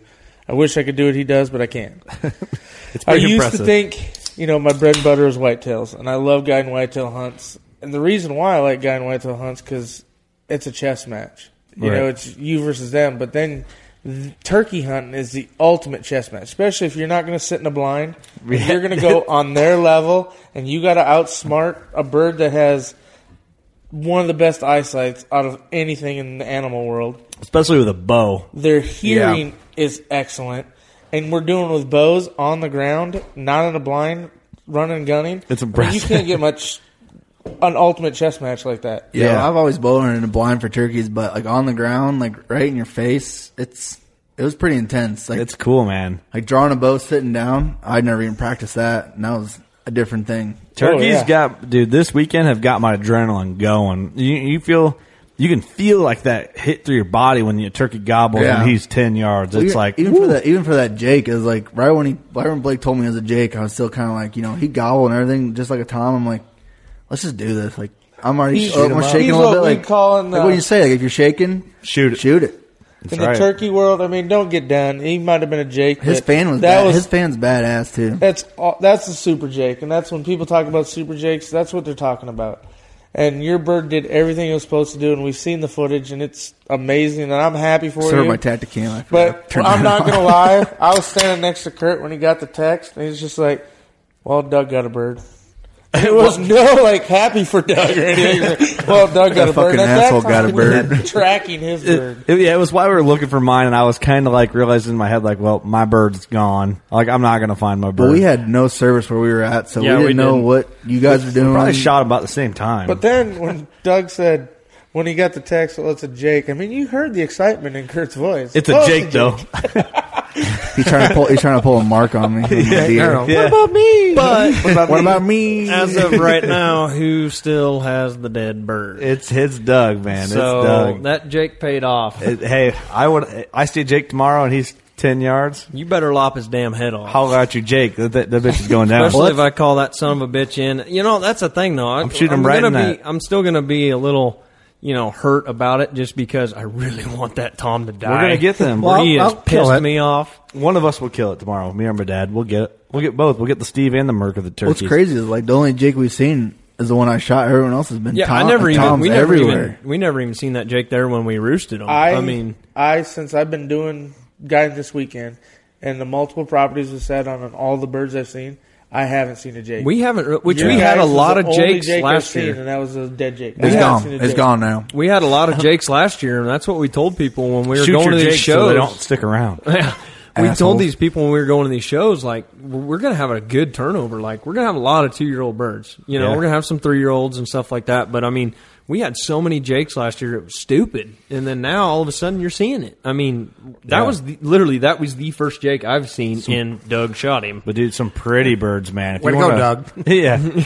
I'm not sorry. Well, we're not going to have any birds next year. I do think... Hashtag Tom Lives Matter. If anybody agrees with me, he can call the podcast or message them and say Doug needs to do his first Grand Slam all in Jakes. Now he got his Rio Jake out of the way. Just do them all in Jakes for the fun. Yeah, and then you can go after your long. We've had people do that. I'm going to do that now. We've had people do that to help get their slam. They actually came in and they actually shot Jakes. And, they kept telling us, we're going to come back. We're going to shoot Toms. They kind of broke that ice. Well, I'm coming back to shoot It's kind of, you break that ice, you get your first Rio. It had a beard. Congratulations, that's awesome. It's not all about the beard length and stuff like that. You got to kill your first Rio. It's about the experience. Now you can come back and kill your Tom. You broke that ice. And we got clients, actually, that are returning this next season that we had probably 3 years ago, I think, is when we had them. So it took them a couple of years. They had some other hunts lined up, but they stayed committed to what they said, and they're like, we want to come get our Tom now. Absolutely. So, sure. I mean, it just... So speaking of that, on that term, like, say someone wants to book a hunt with you guys for turkey, since we're on that topic, or whatever it may be, they just tell them where they can contact you guys and settle that up, because this is the place to bow hunt turkeys, because we're getting after it. So if someone's interested in what we're doing, the style we're doing it, you guys are the place to go, because obviously you've done it before. Yeah, so. well, we try and put ourselves a little bit everywhere. I mean, we obviously got the social media. We got the Twitter, the Facebook, the Instagram. We got a website. So you can go find us at prairiestormoutfitting.com. I'll slap that all in the description of the episode. I think our Instagram and Twitter's like prairiestorm_Kansas or KS, and then our Facebook Prairie Storm Outfitting, and then we go to some shows too. And this year we went to the Iowa Deer Classic. And we did a podcast in there with you guys. We podcast there every year with you guys. That's if everyone remembers. Merck got tased for the first year. Yeah. He got tased the first year. And I got a sobriety test this past year. Yeah, we're doing good. We're on a roll. This is next Iowa Classic. If you guys are there, maybe. Yeah, it's up in the air. I mean, we do good at that show. We got a lot of friends at that show. That was one things that we probably shouldn't have mentioned, that we're contemplating about going to that show, because everyone was like, you guys are dicks. You guys need to come to this show. We're going to miss you guys. Because we damn sure make sure that we make these shows memorable. As you can see from the pictures I showed you of Merck in Madison, Wisconsin, he went full spring break. He had the Velcro shoes. He had the Beavis and Butthead white T-shirt. He was wearing swimming trunks, and he had a straw hat on, and he even got some chalk from the Hog Wild Girls and made it look like he was wearing sunscreen. And we go to these shows, we have a good time. It's not all about, I mean, we're professional, don't get me wrong. I mean, we really are, as you guys have seen. We're good friends with you guys, but we're professional and stuff, but we like to have a good time. We have a relaxing atmosphere. We're not just completely just strict and just like, this is how we're going to hunt, this is how we're going to do it. You guys got to listen to us. That's not how it goes. Yeah, because you guys will be like, what do you guys want to do? What do you think? Yeah, I mean, if you want to do that, let's do it. So. And that's not because we're saying it out of being out of professionalism or anything like that. I mean, we're up for any opinions. I mean, we really are. I mean, it's not saying that we don't know what we're doing. It's just we like to get you guys involved too. And but anyway, back to where you can find it. I mean, we went to Iowa. We went to the Deer and Turkey Expo in Madison, Wisconsin. We're going to do that show for a long time. Wisconsin's one of our best. It is our best state. I'm hoping we're there next year. I hope you guys are too. The plan is to hit Iowa, Ohio, and Wisconsin. Yeah, and we're thinking about Ohio. That's up in the air. We're definitely doing Wisconsin, and this year we're doing the World Deer Expo in Alabama for the first time. So we're looking forward to that one. When is that show? It's in freaking July. Oh, dude, it's going to be a muggy bitch. That's the only thing that sucks about it is I don't know why they're making it in July, but I think that's a bad call. But we heard a lot of people go to that show. It's like 2 or 3 story building. I mean, it's freaking ridiculous. That'd be kind of cool to go to. It's huge. It rivals up to. I mean, it obviously is not as big as the Harrisburg show, but it's right up there in contention. Yeah, it's a big damn show. Man, so, Doug, we should fly in there and stay with these. Yeah, boys you guys can come hang out and stuff like that. That'd be great. But you know, the people that probably just heard this said, "Oh, the Prairie Storm's not going to be at Iowa anymore." We've already talked. If we don't do a booth, we are going up there. We'll probably be up there Saturday morning. Go do the whole show, just like we're going to walk through the door, pay for a ticket, and then go buy some lumber with our boys from the podcast, and we're going to go hang out Saturday night and tear it up and get some lumber. We come home. It's just the business wouldn't be the first time. In the business that we're in, you gotta justify the expenses you're paying with what you're taking in. And with that show, I mean, the drive that we'd have to do, and a long drive paying for the booth and all that other stuff. I mean, you can't sell Kansas whitetail hunts in a state like Iowa. We have done it one time, so we were pretty proud about that. Right, I get that. That's a good point. Yeah, it is a good point. You got to go where you're going to sell your hunts, because someone in Alabama might really want to go on a Kansas whitetail hunt because for and we got reasons. some clients from Alabama, and that's kind of something else too. We get a big flow of clients and stuff, even though you guys are already booking hunts with us and stuff like that. We try and put ourselves in that area. We enjoy seeing you guys more than once a year. Right. And I mean, that's why we go to Madison, Wisconsin every freaking year. And we're even contemplating about doing Deer Fest in Wisconsin again just in the same year, just because Wisconsin just... People love to go hunting in Wisconsin, man. And I'm not saying that people anywhere else doesn't like to go hunting. It's just you go up to Wisconsin, got a feel to it. They like to eat cheese curds, they like to drink beer, and they like to shoot shit. And they're proud of where they're from. Oh, man, they are. And we haven't met anybody that's been bad in Wisconsin. I mean, everyone's so humble. They're so nice. They're willing to talk to you. And that's another thing we pride ourselves on, too. You don't have to come book a hunt with us, man. You can come talk to us, tell us your hunting stories. You know, we had some people, what we thought was funny, we told you, we actually had a guy show up to Madison, Wisconsin, and this is no shit. He showed up to Wisconsin. He's walking down the aisle. He sees Merc, and he's like, there they are. And Merc instantly goes, okay, this is either going to be bad or good. Because the way he said it was just like, oh, shit. He comes trotting up to us, and he's like, I fucking love you guys. I listen to you guys. I listen to your episodes on the podcast. I listen to every podcast on the Working Class Bowhunter. Hey, how are you? Yeah. Hey there, how are you? For the love of God, let me sleep. He's like, dude, I drove all the way here. He drove like a couple hours into Madison because he heard on the last podcast we did in Iowa that we were going to be in Madison, Wisconsin, literally to come to our booth to introduce himself and say hi. That was amazing. He paid the $15 ticket. He was from the Upper Peninsula. Yeah, it was a long way. He's from the UP, Michigan. He drove all the way down to Madison just to meet us. That's a road trip. The UP. Yeah, just to come say hi to us. Wow. And it was just... Shout out to that guy. You remember his name? Oh, was it? He's Nick. Yeah, I think his name was Nick. He's booking a hunt in 2020 is what he's doing. Yeah. But, I mean, it was just... Shout out to Nick. Nick, you're the man. It was just really cool, man. We had that multiple times. I know one of them for sure was Nick. Yep. But that's the thing. We talked to so many people. So seriously, if we're forgetting your name or something like that, we're sorry. But we literally did not stop talking to people. I mean, that's awesome, man. That's a good feeling, man, to tell, to say, oh yeah, someone said they heard you guys on Working Class Bowhunters. I find that it blows my mind that people listen. Yeah, and then we had a girl come in our booth and take a selfie with us so she can send it to Steve. It's probably Allison. Yeah, that was who it was. That's a little scary, actually. Yeah. Allison's scheduled for a podcast. I'm not really looking forward to it. I don't want to do it. No, Allison's awesome. She listens to our podcast. She was really sweet. She was really cool. Yeah. Her and Steve are kind of a thing. Oh. That's a lie. No, dude. What? She's what gonna be does she see in him? She's going to be freaking out when she hears that. Oh, my gosh. I just got to give her some shit. Yeah. No, she's awesome, though. We have a podcast with her. I had to check. It's within a few weeks here. So she's going to be thrown right into the studio and sitting right across from Steve. He's going to be heavy breathing on there and all this weird shit. It's going to be a really great experience for her. But we also had another guy come up. And you're like, oh, a woman in the studio. Yeah. Good. We also had another guy come up that listened, a couple other guys, and they do their own Carbon TV show and stuff like that, too. And they come up to us, and they heard us on your guys' podcast, stuff like that, too. We got to talking and kind of worked out a deal. We're going to have them in the future come out and deer hunt with us and stuff like that. And hell, they said, you guys buy your tags and stuff. You come up to the Upper Peninsula in Michigan and we'll we'll go bear hunting with hounds. Ooh. And I was like, do what?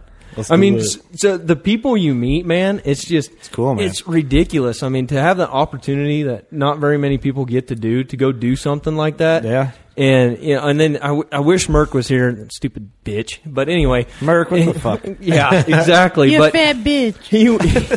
He was like technical foul. Yeah. That's a technical foul. Oh my God, that we got to go into that when we were bowling, but here in a minute. But anyway, he wants to go.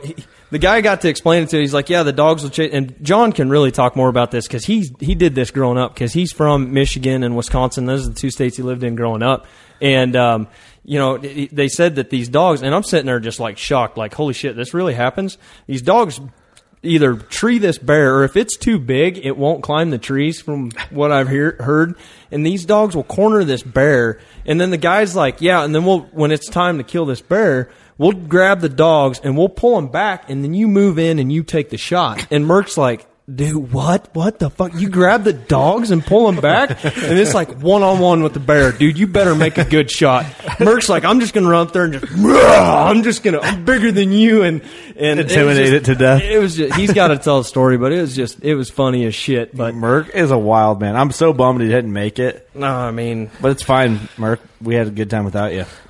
Oh yeah, Merc's like, if you guys come up, we're gonna have such a great time, and then where's he at? We're here. You're being a little bitch. Him and Steve are sending each other dick pics right now. Probably. That's what's going down. Well, at least if Mark would have came up, you'd had somebody to talk to today in the lodge. I've been in lodge all by myself waiting for Mark getting bed sores together.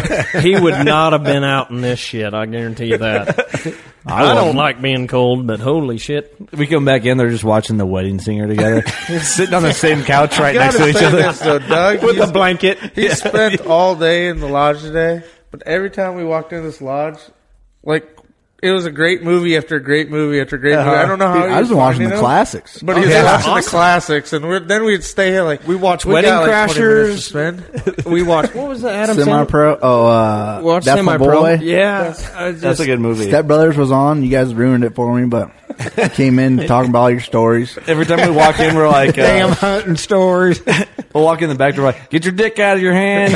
Well, I've been waiting for you to come in like, oh, this weather shit, I haven't been seeing anything. You guys come in with these crazy-ass stories. I'm like, God damn, that's cool. What's sad is yesterday when we come in, we're like, it smells clean in here, and it's just like, what the hell? And then we talked to Doug, and he's just like, yeah, I got bored, and I thought, you know what? I ought to hop in the shower. I mean, oh boy, your day was rough, wasn't it? Oh, boy, I just randomly thought, I better hop in the shower before these guys show fridge up. Full of Busch Lights. Clean all the shame off. It's been tough. It's been a tough time in here. You'd have to spend 16 hours in a ground blind during the blizzard conditions. Massage your bed sore. Drove 10 hours to hunt 15 minutes, Can't complain about that. You'd think you'd clean the damn place, That's not my job. Oh, there it is. Dave woke up this morning and did dishes. He's an animal. Dave's an animal. What the heck, man? I really I didn't appreciate hear about that. He went and took a shower yesterday afternoon. I didn't hear about that. Yeah, the only time Kurt calls me, I'm in the shower before you leave tomorrow morning, just in case you dropped a batch of kids in the drain. No, I don't know if we need to do that because he's I waffle stomped it down. Batch of kids. Oh, that's great. We don't need that because he'll be cleaning the dishes in the shower. I don't need that. Yeah, I wouldn't do that. Anyone's going to hear this and be like, we're not going there. They clean their dishes in the shower, dude. Fuck that. Come here first. Guys dropping bombs in the shower. We got to do what we got to do, man. Got to do what we got to do. Go to the toilet. I'm all wet. Oh, my God. Golly. Dude, this has been so much fun. I hope you guys come back. I mean, you guys are invited to come back every year to turkey hunt. I already told you today I'm coming back to whitetail hunt. We didn't so many damn whitetails. We didn't even get done. We sat and we were watching where those birds were roosting for tomorrow morning, and I'm like, hey, just so you know, I'm planning this hunt every spring. Well, you're already planning on possibly, if we can swing it. John's going to be, lucky him, he's going to be with my cousin Kyle that helps us every once in a while. He's going to be up in Canada bear hunting. Yes. So the last 2 weeks in May, and our season runs till May 31st. So, but because I was guiding so much last year, I didn't really get to deer hunt myself. So you gotta this get yours, is kind of my reward. Little treat. Yeah, you got to get yours. He gets to go bear hunting. So that'll be awesome. And then we got to talking about you're thinking about coming back, Kurt. You're thinking about if you don't kill tomorrow. We're gonna kill tomorrow, but if we don't, yep. If we can, even if I if get you back kill. in for a Saturday, Sunday. Even if you kill, you can come back and then you can start your Rio Grand Slam Jakes, and next year you come back and you can go after just the Jake. I mean, well, Blake was telling me right when I shot my Jake, he's like, "Oh no, just come. Don't worry, you come back another time. We go tag tomorrow if you want to and get a tom." And I was like, "Well, the weather's kind of shitty, so I'll wait till next year." If the weather was more nice, probably. Oh, I would have probably for sure done that. If we got the flexibility in the calendar, man, we like doing this stuff. Yeah, we can make it work and stuff like that. And we leave some room for us to do a little bit of hunting. And now that we're kind of more or less booking up a little bit more, I mean, John and I are talking about this the other day, right after we left Madison, Wisconsin. Again, the reason why I still bring up that we just love going to that show. I mean, just the people we meet and stuff. But shortly after that, I mean, all of a sudden we're looking in 2019 and we're 90% booked up. That's awesome. And we're already booking 2020 hunts. I mean, it's going to show that, people want to go out and have a good time, and they trust in us to do the job, to do the right job. And building this lodge and stuff like that has really paid off to show, to get us returning clients and to get these people to come in and see the full experience and give them everything they want. And again, this, like I told you guys when you walked in here, this lodge isn't the biggest lodge in the world. Dude, it really it's isn't. perfect. It's perfect. It's like a 1,500 square foot building. It's got everything you want in it, and it's got a couple bedrooms, couple bathrooms, but that goes into the fact that we don't take 15, 20 guys out that you got like 3, 4, 5 different individual groups that have to meet each other, and they still don't know their name at the end of it. No. Right. You know, if you have your single guy come in, we might bring another pair or something in with them and stuff like that, but that's it. I mean, we take like 4 or 5, maybe 6 guys, like usually waterfowl, upland hunting stuff, and get bigger groups, but that's about it. Dude, this is perfect, man. You have everything you need. This place is badass. You guys just full blown redid the place. It's cool. We walked in, we're like, this is fucking perfect. This is awesome. I will say, his cousin Kyle, he was the main contractor on this. I mean, I was up here a lot helping him every weekend I could, but I got a family and kids back home, and I'd kind of for the month last year for August and September, I was up here every weekend. But Kyle, he didn't have a plan drawn up. He was shooting from the hip when he built this place, and when you go into the living room and the living room looks sweet, but you see what's behind it. They're not just stud walls. They're 3/4-inch plywood behind there. So he thought of that, so we didn't have to worry about finding a stud when we wanted to hang a mount. We can hang a damn moose head anywhere in this fucking place. Yeah, you can hang anything. John, I better see a bear somewhere in here next year. I'm telling you, if I do this, turkeys up top. If I do this hound bear hunt, I've already said if I get a decent sized bear, and I'm not looking for anything impressive. I mean, I'm just looking for a bear. I'm gonna get a rug and I'm gonna put it right there in the living room. Oh, full mount! Come on. Yeah. You know, I would like to. That would be cool. I want 2 strutters above that closet. That would be cool. I mean, I've already measured it, and I could put a twin bed up there and put a little ladder right there and just have my bed up there. I've already measured it, and that's built out of 3/4-inch plywood too, so that closet's not going anywhere. Going back in the beginning of You all right? It's a good thing it's got a lip on it, so hopefully he wouldn't roll off of it, but you never know. But put a little railing up there. But if you get a kid into camp and he's seen both bedrooms and then he sees a ladder right there, where's that kid going to want to sleep? The ladder. Right there. For sure. Yep. But, you know, going back into the lodge, though, real quick, I mean, for people that don't know, we bought this building. This building came up for sale, and it was an old restaurant back in the day. Mm-hmm. Before that, it was an old lumber yard. It was an office for a lumber yard back in the day. Mm-hmm. Yeah, back at the lumber yard. And there was no pole. Always come back to the lumber yard. I don't think there was any poles in this one, though. Oh. But lumber poles. Yeah, exactly. That's what I'm talking about. Build the lumber somehow.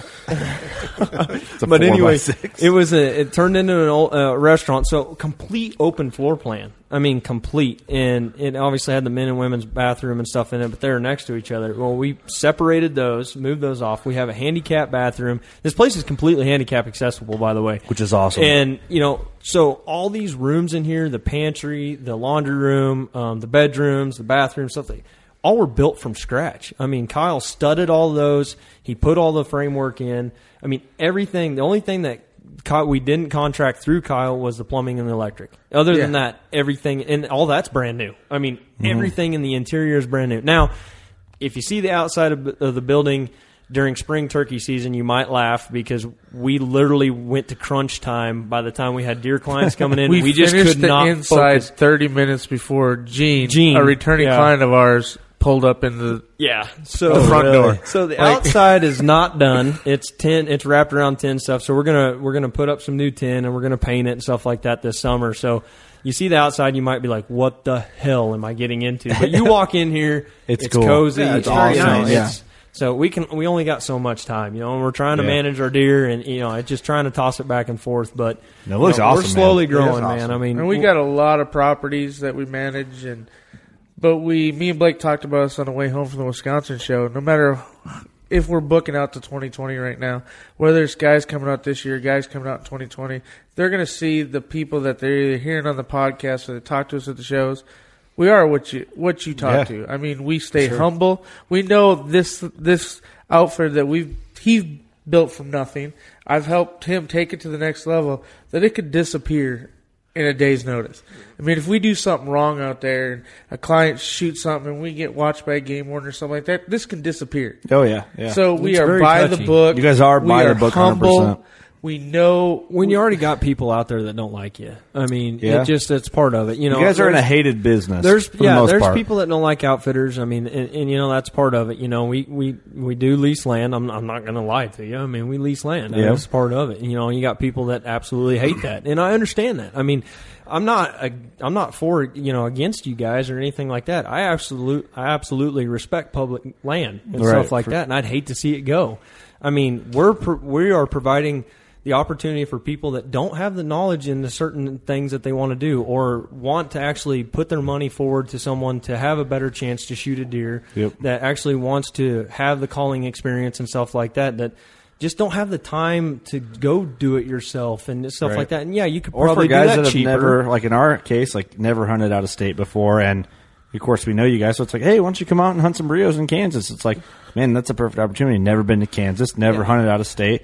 Never hunted Rios. Yeah. Why would we not come out here and do this? So absolutely. That's and I the mean, reason a lot of people hunt with an outfitter, especially for different. It's they're going to do their opportunity. slam for turkey, and they have X amount of vacation days, and they got to get out and get it done, and need a little bit of guidance. But we consider ourselves not taking anything credit from your guys' name, but we are like the working class outfitter. I mean, we're not charging them outrageous prices and stuff like that. I mean, we are very compatible, and we're even flexible. I mean, you call me and you say you call me, John, whatever. You say, we're bringing in a group of guys and stuff like that. We have our prices on our price list and stuff like that on our website, and that's our basis. But, man, I don't remember a time we've ever, legitimately charged a group of guys for the exact same prices. We've had guys call us before that just want to go hunt in a different state. And, they've always wanted to hunt with an outfitter but couldn't afford it. And we'll take those guys and we'll let them make payments throughout the year to make sure they can get their deposit and stuff that's like that. Cool. And the deposit deal is just to lock down the dates. When you're getting so many people calling you, you have to have a way to reserve dates. And that's where the deposit comes in. Yeah. But after you pay your deposit, we don't take any money until you show up at camp. Yeah. And, Kansas is a draw state when it comes to deer. And, you got guys that put in, and if you don't draw, you're going to gain a preference point. You're pretty much guaranteed practically the next year to draw your tag, Mm-hmm. And so a lot of guys ask this question, so what do you do with my deposit? Do I have to pay that again? I mean, because they see this, your deposit's non-returnable, crap like that. No, we're going to roll it over, man. If you don't draw, we roll it over. You're still good to go, and you actually got priority. You can pick what dates you want for the following year, stuff like that. I mean, if you want to move up, try and get rut. Rut's a little more expensive, not much, $200. You can hunt the rut, stuff like that. If we got it available, but it's more sought after. You got to get on it early, right? And so we work with guys like that. I actually got a guy. Him and his daughter, they booked 2 years ago in Madison, Wisconsin, at the show for their deer hunt, and they didn't draw, so they gained their preference point. And then shortly after that, the next year rolls around, and he's just absolutely swamped, absolutely busy. And we state that, we'll carry it over for a year and stuff like that. He's like, dude, I just can't make it. We'll roll it over, man. Don't we? I mean, we're flexible, man. You guys are the working class style.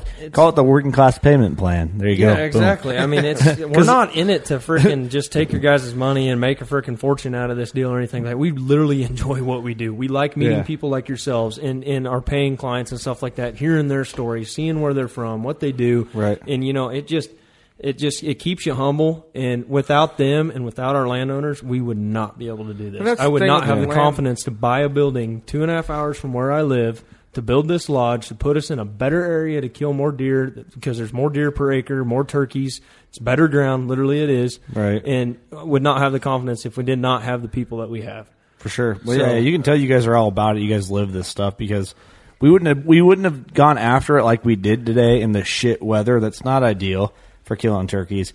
You guys were all about, you said man, I just want to get you guys a bird so bad, and we're out there hustling.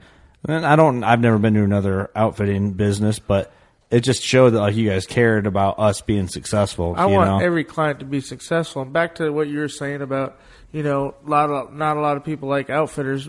Well, the way I explain it to people, and even people in this town when we built this lodge and they found out what we were doing, I mean, they were like, man, you're going to kill every deer in the county. We're not that type of outfitter. Mm-hmm. We manage our deer, and we don't have a trophy fee or anything like that for clients, because Doug's idea of a trophy deer is going to be different than mine. Right. What we look for in a trophy class deer. So we don't charge trophy fees for that. But then I explained to them, these landowners, these farmers, for the past how many years have been getting paid hardly anything for their crops. The cattle prices are down. Well, the days of knocking on a door and a landowner letting you hunt for free is dying. Yeah. I mean, it's sad to say, but it's dying because these farmers can't afford to keep the lights on in their barn. Right. So we can go knock on their door, not only offer them money to let us use their ground, but then offer our services. I mean, we got the landowner that we been hunting on the past couple of days. Mm-hmm. I've offered to go help him cut locust trees this summer so he can clear some pasture ground for his cattle, and I do that for nothing. We gave him some 3 acres of arrow seed that we Green deal. screen, We so gave he him some can- green screen so he can feed his cows because you can actually use it for silage. Oh, so really? It's a food plot, is what it is. We talked about green which you screen with Clark. last episode with Clark Cummins. Yeah, we listened to that podcast, and you know, we deal that, and which is funny. I didn't know that till we get to the yeah, lodge. we listened to that podcast, Fun fact. and Clark mentioned Arrowseed. Yeah, Arrowseed's out that product, and we're like, all right, Kurt, here's where you say something about prey storm, and nothing. And we're like, I don't think he knows. I don't think he knows. So I purposely wore my Arrowseed shirt yesterday. We had the Arrowseed brochures around, so we made sure and let Dad, you know. got that right with the price sheet and all that stuff because we're gonna buy some off you guys. I had no idea. I guess maybe you might have told It's me, good but stuff, I forgot. man.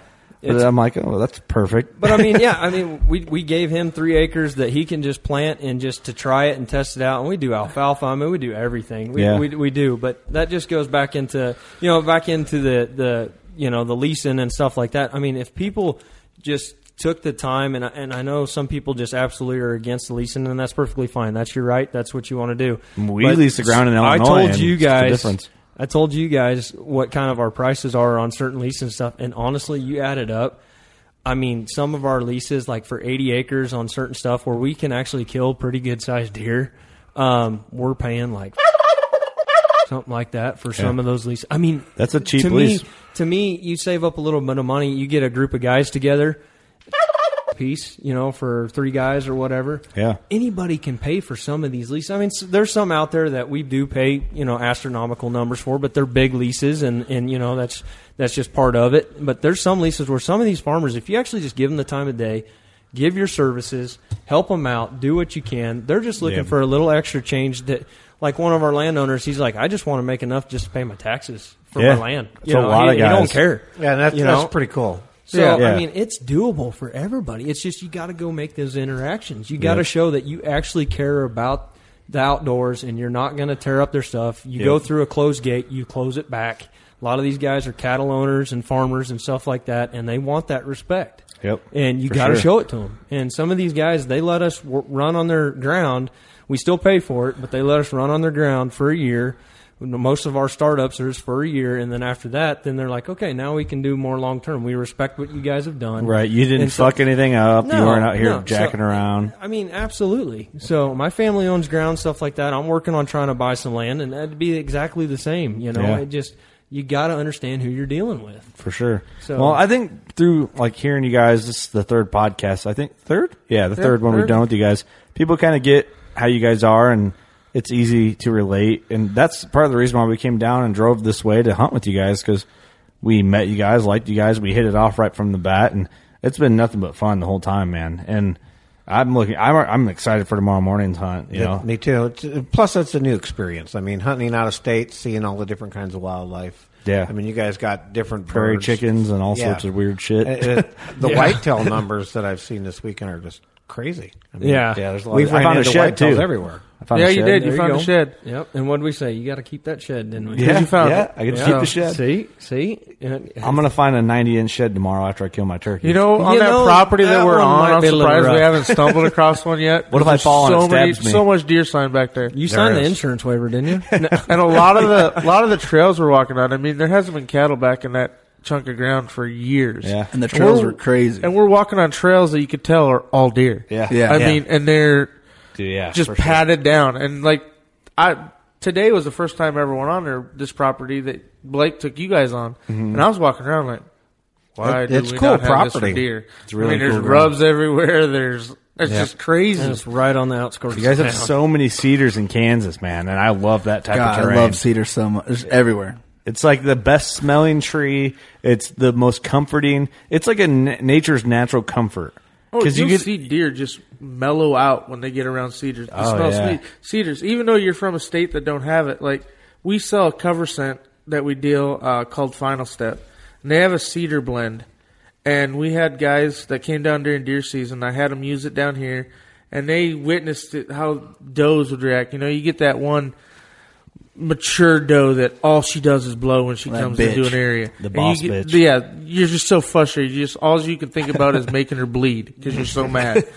But they've used that cedar smell we got, and we don't get does that are coming in blowing anymore. Dude, I think they're cedar's so mellow. Yeah. Well, it's these guys, it's a natural comforting thing for any wildlife, I feel these guys bought a case, and they took it up to what town they live at. What's that? They're in called? Wisconsin. Oh, Stevens Point. There you go. Yep. And there's no cedars around there. Well, he's been using it up now rifle hunt when he rifle hunts back home. And he's seen how the deer react around there, and they don't have any cedars. Mm-hmm. It just mellows them out. I mean, he had a doe walk between his ladder and his tree where he's in the tree stand, lay down in between the ladder and the tree, and then start licking the ladder because it had that cedar all over it. It's just like a weird, it's just when you get down in cedars, it's like cuts the wind out, it's warm. I don't know. It's my favorite tree for sure. Yeah. It's my favorite type of we got them plant everywhere. Yeah, I want to talk to farmers and stuff. They're like, kill them. Really? Just like get them out of my grass. The guys that have cattle and stuff like that, they'll just pop up anywhere. Oh, it's they're just awesome. like, come dig them up, or I'm going to burn them. See, when we buy our own ground one day, Dad, I'm going to just get as many cedars as possible, just plant them all over the fucking place. You'll have every deer in the county. Yeah, they're just they awesome, don't have man. cedars there. You'll have every deer. In the Besides county. deer, though, I mean, pheasants love the cedars because they grow so. You get those ones that grow so close to the ground. The pheasants can get up in there. Yeah. The quail can get up in there, and they're protected. They're out of the You weather. can lay up under a cedar and fall asleep, like even in the craziest wind ever, and just be like, it's nice in here. It's just it's comforting to a human when you're out there hunting. I love them, dude. I get out there and tired. I'm like, I could sit down and just kind of take a little snooze, tuck in here and sleep in a cedar patch. Meanwhile, Doug's in the lodge and taking a getting nap. bed sores. Well, that's the thing. We couldn't have I done got that. me on cedars in here. We couldn't have done that stock today, both stocks today, without cedars. I mean, you couldn't have done those stocks in those hardwoods. No. Cedars are saving us in here. Yeah, we rely on those cedar trees. We're like, hop in the cedar, Kurt, so you can draw. Yeah. Where's Dave at? Oh, he's in a cedar. It's either that or a damn thorn bush. Cedar ninja. But I mean, you're watching us go along that fence line, and it was like a breach team, like kicking down doors in Iraq. It was a breach team going from cedar to cedar to cedar until we got into position to attack. Yeah, that's what it was. I snuck down through the cedars. I yell at you through a cedar. I'm down here in these cedars. Get on in here. Get on in there. Come on in. Get in there. You better deers. Good. More for me and you. Good. Yeah. Mom, meatloaf. Mom, the meatloaf. Fuck. Now, what's she doing back there? What is she? I don't know. What the fuck is she doing? Pick up your fucking skateboard. Oh my god. But I've had all the stories, and I hope there's another story we make tomorrow morning, and I know we would every time you go to the... Even if we don't get a bird, we're going to make a story. It's been even if we don't, it's been such a good weekend, man. Maybe Kurt will shoot a T-post this time. I just got to remember, if Dave shoots a bird and it heads to the north after I get up and chase it, I got to remember there's a cliff there. Because I could see myself so set on making sure that bird doesn't get away. It heads to go off the cliff. It heads to the north, it's going to the cliff. It heads to the south, it's going to the highway. Yeah. So, which speaking of that, we there was such a big goalie there. We're like, all right, we're going to walk around the property so we just don't spook any, because the birds are roosting everywhere. Yeah. So we're like, all right, we're going to walk around, and we get to this point, and then the creek's so steep there. We're like, nah, fuck that. We're like, well, our only option is to walk across the bridge on the highway. Hope nobody comes. We got these 4 camo guys with carrying these strutter decoys, just walking across the bridge, just like, fuck it, whatever. It's Kansas. Nobody gives a shit. I'll tell you what. If I shoot a bird tomorrow, I'm grabbing my bow and I'm jumping out after that. Are you thing. gonna be that guy that's on Facebook that shoots that pheasant with his bow and then he runs Chris down Brackett. the pheasant and just chucks the That's bow? Chris Brackett. That's Chris Brackett, yeah. Well, no, he's an idiot. That's so what I about it doesn't did, matter actually. anymore. Friday morning. I was hoping that was honestly running through my mind. I was like, Doug, please throw your bow. Please throw your bow. Because I'm still over there just laughing my ass off because he's chasing that this hole turkey. I put in that turkey. I don't know how he I don't didn't know. give up. Like when I cleaned the breast out of that thing, entry was I don't know, circumference of like 2 inches at least. At least it was a good entry. It's crazy. And the exit, holy shit! It took a whole chunk out of that breast. I mean, I think that's why he's making those weird noises because he couldn't do anything else. He was probably telling you should have thrown your bow. You should have thrown your bow. Chris Brackett would have done it. So you don't deserve it. I won't throw my bow. Chris Brackett would have shot it, and Chris Brackett would have shot another one. Yeah, he shot two. two. Yeah, that's true. Good point. Yeah. So you had one tag, you shot one bird. That's the right way to do it. I did my diligence, and I am a responsible hunter. And you made all the toms in that area a lot happier because there's one less little peon. That wasn't a peon, dude. That was a done. He's done, son. That was a badass Jake. I've hunted turkeys since I was 13. I've hunted turkeys for 14, 15 years, and I have never seen a Jake that super. I've never seen a Jake gobble, strut, and I've seen them gobble and strut, still. But normally they're in a group because they feel more protected. Because like, all right, we can gang up on this tom. No, he came in flat out by himself and was like, "I own this bitch." Like seriously, I'm gonna kick the fuck out of your decoy. And then he trips and he's like, "What the fuck is that?" He was the Steve. He was the Steve of badass. Let's go. Yeah, your tom stutter decoy. I mean, it's a tom. Yeah, it is. I have a tom fan and everything. I mean, the decoy I've been carrying around, I can pass as a Jake. It's not that big, but yours is a tom. He came in and he was like, "I'm beating the fuck out of you," and then twig trip, and he was like, "Oh fuck, did anybody see that?" And then all of a sudden, thwap! He's like, "Somebody seen it?" Oh, we saw it. We saw it, and we sent it. We synced it. You shot the Steve of Jake's. Just gonna send it. Just gonna send it. Fucking send it. Well, boys, I think we'll wrap her up. I think we're gonna hit her hard in the morning, kill some birds. Before we wrap it up, I want to say it's already almost morning. I've been to a few outfitters before, and they just like drop you off like, here's where you're staying. I'll see you in the morning. You guys are here 24/7, staying with us. Yeah, and it's just, you guys are awesome. It's crazy. It's cheaper to stay here than a hotel. So but that's the thing, you get to the point that we decide to stay here because a client wakes up and something goes wrong or they need something. We're right here. Yeah, it's like, oh, my foot's cramping. I think I need a foot rub. Blake. Merc. Mm-mm. Yeah, Merc. That's his new job since he decided not to show up to work. We're calling Merc. I'm not rubbing no feet. Merc's going to get full body massages. You took a $5 in your towel like that Adam Sandler. But you guys am I? Two podcasts with us, and you've asked both podcasts how we do business. Oh God! And we could filled you full of line of shit, but I mean now you guys came here, you've seen it. All we've been talking about. It's the same. I mean, we are what we say we are. Yeah, you guys. I hope you guys had fun, and I hope you guys come back. We're going to be killing birds for years to come. Your dad wants to come kill the whitetail. Like, you guys are from Illinois, but he's like, I've never seen this many deer, and I'm one of those guys like, I thought Illinois had a ton of deer. Okay, here's a question. Just everywhere. That's Illinois for you. There you go. Okay, that's going into my question. Is it Illinois or is it Illinois? Silent S. Yeah, Illinois. So it's Illinois. Okay. I just like saying Illinois. Just like purposely go down to Arkansas and call it Arkansas. Yeah, it's Illinois. Oh, that pisses them off. Or if you want to be urban, Kansas. If you want to be urban, you just call it the ill state. The ill state, huh? Well, son of a bitch. Well, we won't do that then, will we? All right. Thanks for having us, boys. I was gonna say thanks for being on the podcast, but we're in your guys' fantastic time. It's been fun. It's mutual. Yeah, it is. I mean, you're one of the reasons why we're probably gonna just go to the Iowa show next year to hang out. I like that. It's because of you guys. Don't say that out loud because we got other friends there that want to see us too. We're the coolest, though. So we're the coolest. The Heroes Hunting boys are pretty cool. Patrick's he's grounded right now. He shot us with airsoft at that Wisconsin show for a whole day straight. We couldn't return fire, so he can be a dick. I still love Patrick to death, but he knew we were unarmed. And yeah, he had the booth across from us, and where you guys are talking about pairing up with them. Oh my God! I hope Matt.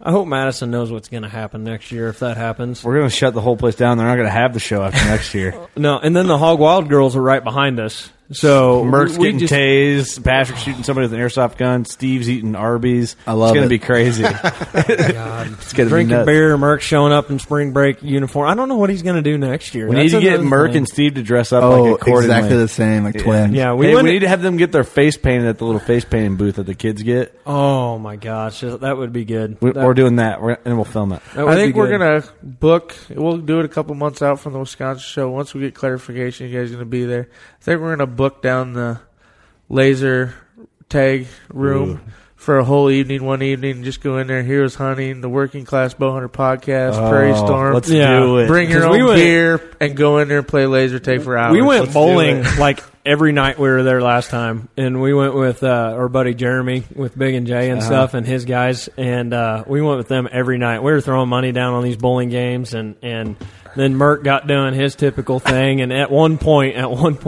you know, Jeremy's over there yelling at him to shut up and stuff like that, because just Merck was just being Merck, just being funny, and just Jeremy was gutter balling balls, and we have a good time. And then we talked about doing laser tag, and we were supposed to have a reservation, and that they screwed up on our schedule and fell through. We show up, and there's like 6-7-year-old kids running around. We're like, this might not be a good idea. You get grown adults in here with laser guns, but technically what we would think would be real guns, because it's just our mindset. So we're just gonna blow you down, and you got kids running around there. Somebody's gonna get trampled. So we're like, we better back out.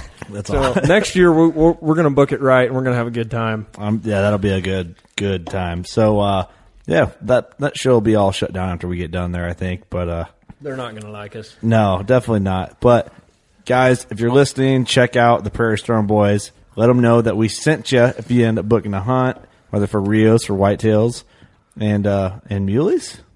Well, I mean, if you happen to draw a tag, yeah. I mean, we got the places we can do it. I mean, we work with another lady that she's got a lot of good ground and stuff like that too. I mean, we can swing it if you draw a tag, but Kansas system on the mule deer tag. I mean, we've talked to people at shows before too, and we've told them if you want to do your mule deer justice, I mean, I'd go further west, you know. And most people wouldn't tell you that. I mean, but we're not going to take someone's money and have them expect an amazing hunt like that or something like that. Yeah. You know, and then get fell short. You know, that would be the worst case scenario. Well, that honesty is going to go a long way to prove how you guys are. Well, obviously they couldn't tell throughout this whole episode, but I mean, our goal is to have everyone leave happy. We know you're not going to go 100%. I mean, not everyone's going to kill a deer.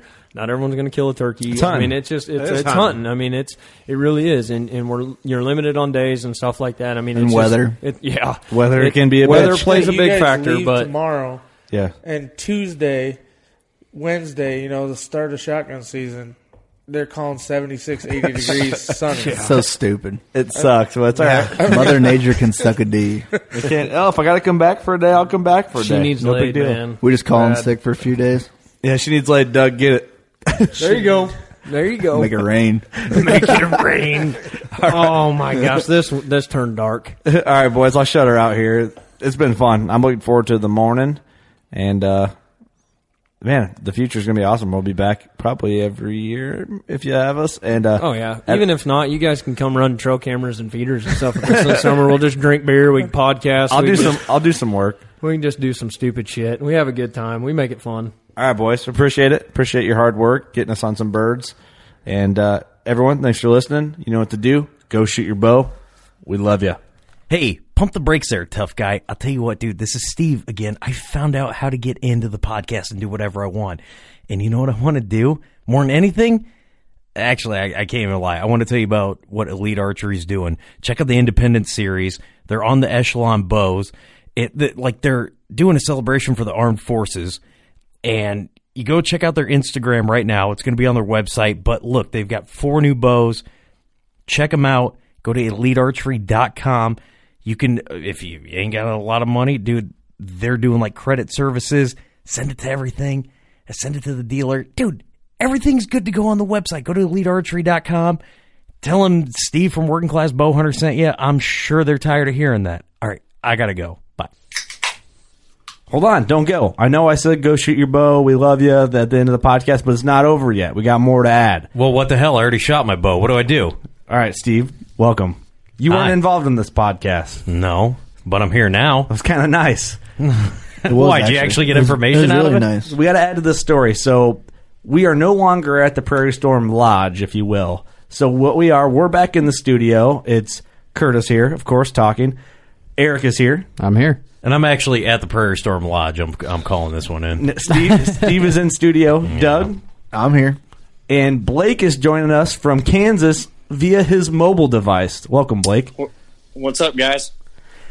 So we figured we'd have you in this recap. We're excited to tell the story. That's what's up. We're jacked up about it. I showed Steve and Eric the footage, and they're kind of bummed that they weren't with us. But yeah, it sucked. Too bad, so sad. Go fuck yourself. You know what I mean? Well, it should be. It was a good time, man. Next year we'll be there. Daddy had to handle some business, so I miss it. It was so much fun, and we have more to add to our story. So previously in this podcast, it's kind of a 3-part. We talked about our experience on Friday. We talked about the experience Saturday, which the weather didn't work out, as you heard. And then we were kind of being optimistic for Sunday's hunt before we left. And Blake, if you remember, because it was last weekend, we had those birds roosted. We knew they were stubborn. We went in as Team Redemption. Yeah, definitely call it redemption, because you had your redemption in line for your bird that with you what you talked about on the first podcast there, and where you shot that bird, and we worked our butt off to try and find it. Well, then where my redemption comes in is pretty much the same group of birds, working them, and they showed every affection in the world. Like they were coming in, and all of a sudden, just something turned. They just flipped their finger and just walked off, and kind of pissed me off. So you and I you and I went in there Sunday morning with some redemption, and we let's just say we made it memorable. That's for damn sure. So yeah, exactly. So we went in, we podcasted Saturday night, finished everything up. We talked Doug into like kind of massaging out his bed sores from sitting in the lodge all weekend because he tagged out in the first 15 minutes. So Doug's like, okay, yeah, I'll come film. Yeah, somebody convinced me to go freeze my ass off. So yeah, what we did was my dad and John went to the other side of the ground where we roosted birds there the night before, and we roosted birds where we were going. So we figured we'd both have an opportunity. So we went in, set up the decoys. Actually, we found a shed in the dark, which is cool. Then we set up. And I was in front of you and Doug. I was in a big cedar patch that connected to like a bunch of cedars. Doug was filming from a standalone cedar, and then you were even probably 10 yards. We were probably all 10 yards apart roughly, and then you were 10 yards behind Doug in its own standalone cedar. Yeah. And we waited for daylight, and right when you started yelping, we had a gobble hammer back. And I'll kind of let you take over here from here, Blake. Yeah, well, when we first were walking in, and which we kind of got in the sun, granted, we haven't seen the sun for days. So we're going in there, and if you remember, Kurt and Doug, the sun was coming up quick. There was not a cloud in sight. We were kind of rushing. I was like, oh, shit. Yeah, I was speed stepping, and I kept looking back. I'm like, these guys better be behind me because we're going to have to get in and get set up. And then we come around the corner, and there's a damn turkey in the tree right where I want to go, and ended up being a lone hen. So she didn't allow me to get as far down as I wanted to. And what we're looking at for the listeners is we had a little alfalfa field and a barbed wire fence and then these cedar trees that Kurt, Doug, and I were sitting in. And these were facing to the west. The birds were roosted just to the west of them over the creek. So we're on the east side of this alfalfa field. This bird was right on the edge of that corner, right where I wanted to go, because I knew them birds were going to be there. And so we had to set up with what we had. And sun starts coming up, and they just started going off. They were gobbling like crazy, and it took them forever to fly down. Dude. I have not seen birds sit in a tree for that long. I'm telling you. It was ridiculous. I was in that front cedar, and I was tucked in deeper because I was going to have to draw my bow, so I required more movement.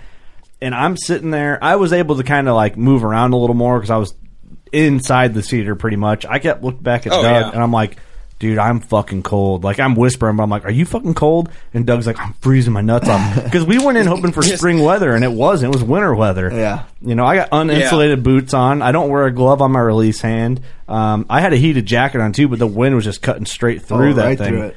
And I'm like, fuck. And they took forever. Well, it didn't help.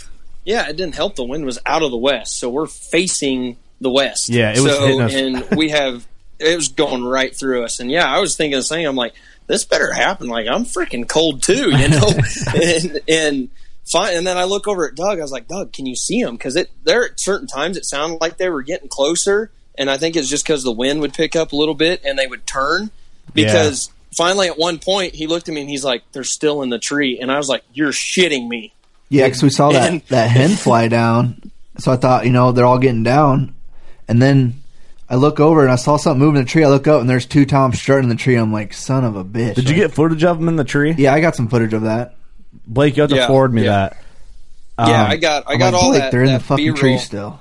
But I'm sitting there, I'm like, Doug's like, they're still in the tree. I'm like, fuck. Because I'm cold, man. I'm like, come on. You hear them gobbling, and we're like, there's at least 3 over there. Yeah. And so it just took forever. And I was like, my legs are falling asleep because I'm sitting on my feet, like on my knees, like just in case something happened, I had to draw. I ended up standing up and tucking myself deep in the cedar to get like blood to my feet. So I'm literally standing up. I don't know if you guys saw me. You guys are probably like, God damn, what are you doing? But I stood up and I'm tucked in the cedar. And right when I stand up, I hear, here they come. And then it was like, if you ever watch a turkey full strut enter the field with his boys and they're all full strut, it's like the grand entrance. It's just it's a really cool thing to see because it's like nothing, boom, here's the boys. All of a sudden, here's Ric Flair coming down with his flashy robe. It's kind of like what it's like. And there's going to be a wrestling reference there. That's sort of what it's like. Yeah. The sun was hitting that corner of the field where they walked in, and Rio's got that coffee creamer strip on the end of their feathers, and it was just like... Oh, I thought you said they finally got the coffee creamer, and all right, we're awake enough. All right, let's go get some bird cloaca. Yeah, they had to go get the Starbucks first. It's like, damn, dude, I'm trying to get me some cloaca. Yeah, that's right, dude. Yeah, they went to Starbucks. They didn't know you could use the app. I guess, get good signal out there, so... But when they walked in, I was like, oh, there they are. Awesome. It's like, finally. And it was just it was a great feeling because I was about ready to go. I'm like, I'm cold, man. This sucks. Yeah. Well, and then the thing is, they come in the field, and you first see those, what was it, probably 5 or 6 hens. They come in first, and Doug was the one that could hear me the best. And I was like, Doug, they're going to be behind them. So I just shut up. I stopped calling. I let them do their thing. And next thing you know, you see them guys do their grand entrance and come in, and you think, all right, they're going to see the decoys. I'm going to call. They're going to come over. Nope, not necessarily. They just kind of milled around and did their own damn thing. And I'm like, guys, seriously, we're all getting cold here. Yeah, let's wrap it up. Let's get something figured out. Hurry up. Let's get it done. Let's wrap it up. They had the wrap it up box. Remember Chappelle show? Yeah. Wrap that gavel up, B. Well, they had some bad bitches as some hens. You know what I mean? They did. The hens didn't let them leave. Oh, they weren't drinking no Henny? They didn't want to leave. They were on the Henny. That's why they didn't want to leave. They got that. They took a sip of that hen dog, wanted to hang around, strut out a little bit. So turkeys are so weird because because I want to talk about the footage that you showed us, but I want you guys to continue what happened. Yep. Spit it. Well, because when we're watching the footage, you showed us the clip, and you're like, dude, it's kind of a long clip, and when you go deeper into the story, you talk about where you are, but it's just so weird watching these birds. And you said it, you're like, turkeys are so unpredictable. With like deer, well, it's like where a deer is going to end up milling. You're like he's going to move over there. He's probably going to be working over there, and then all of a sudden, just out of nowhere, the turkeys are just like, let's go over here now. Yeah, they just turn and go back to where they just went, and then they'll turn again and go a different direction. It's just wild. So, but basically this went on, the birds are hung up in the corner, and we get to a point where we know the birds are not going to come over to us. So, I don't know, because we're kind of playing like the messenger where Blake would whisper to Doug and Doug would whisper to me because I was all the way in Doug was the middleman. I was the middleman. We're playing telephone. So, we were playing telephone. So, something gets brought up. I don't know, Blake, what you said to Doug, but Doug goes, hey, you want to just go after them and we'll stay here. And yeah. I don't know when did you make the call to think that, because I was thinking it like 10 minutes before you. I was thinking it like an hour when they went back to that fence. I was like, dude, let's go. Doug was over there whispering to me. He's like, can Kurt just lob an arrow over there and just end this thing right now? I mean, this is bullshit. But no, like how they're just like the night before that where they're hung up, and you think with the turkey and stuff they're going to come in. Especially when you got a strutter decoy out there, that's supposed to entice some aggression a little bit. And those birds, they started coming, and just like you were talking, Steve, about just how unpredictable they were on footage, it just all of a sudden just boop, they turned around and just walk off. They weren't spooked.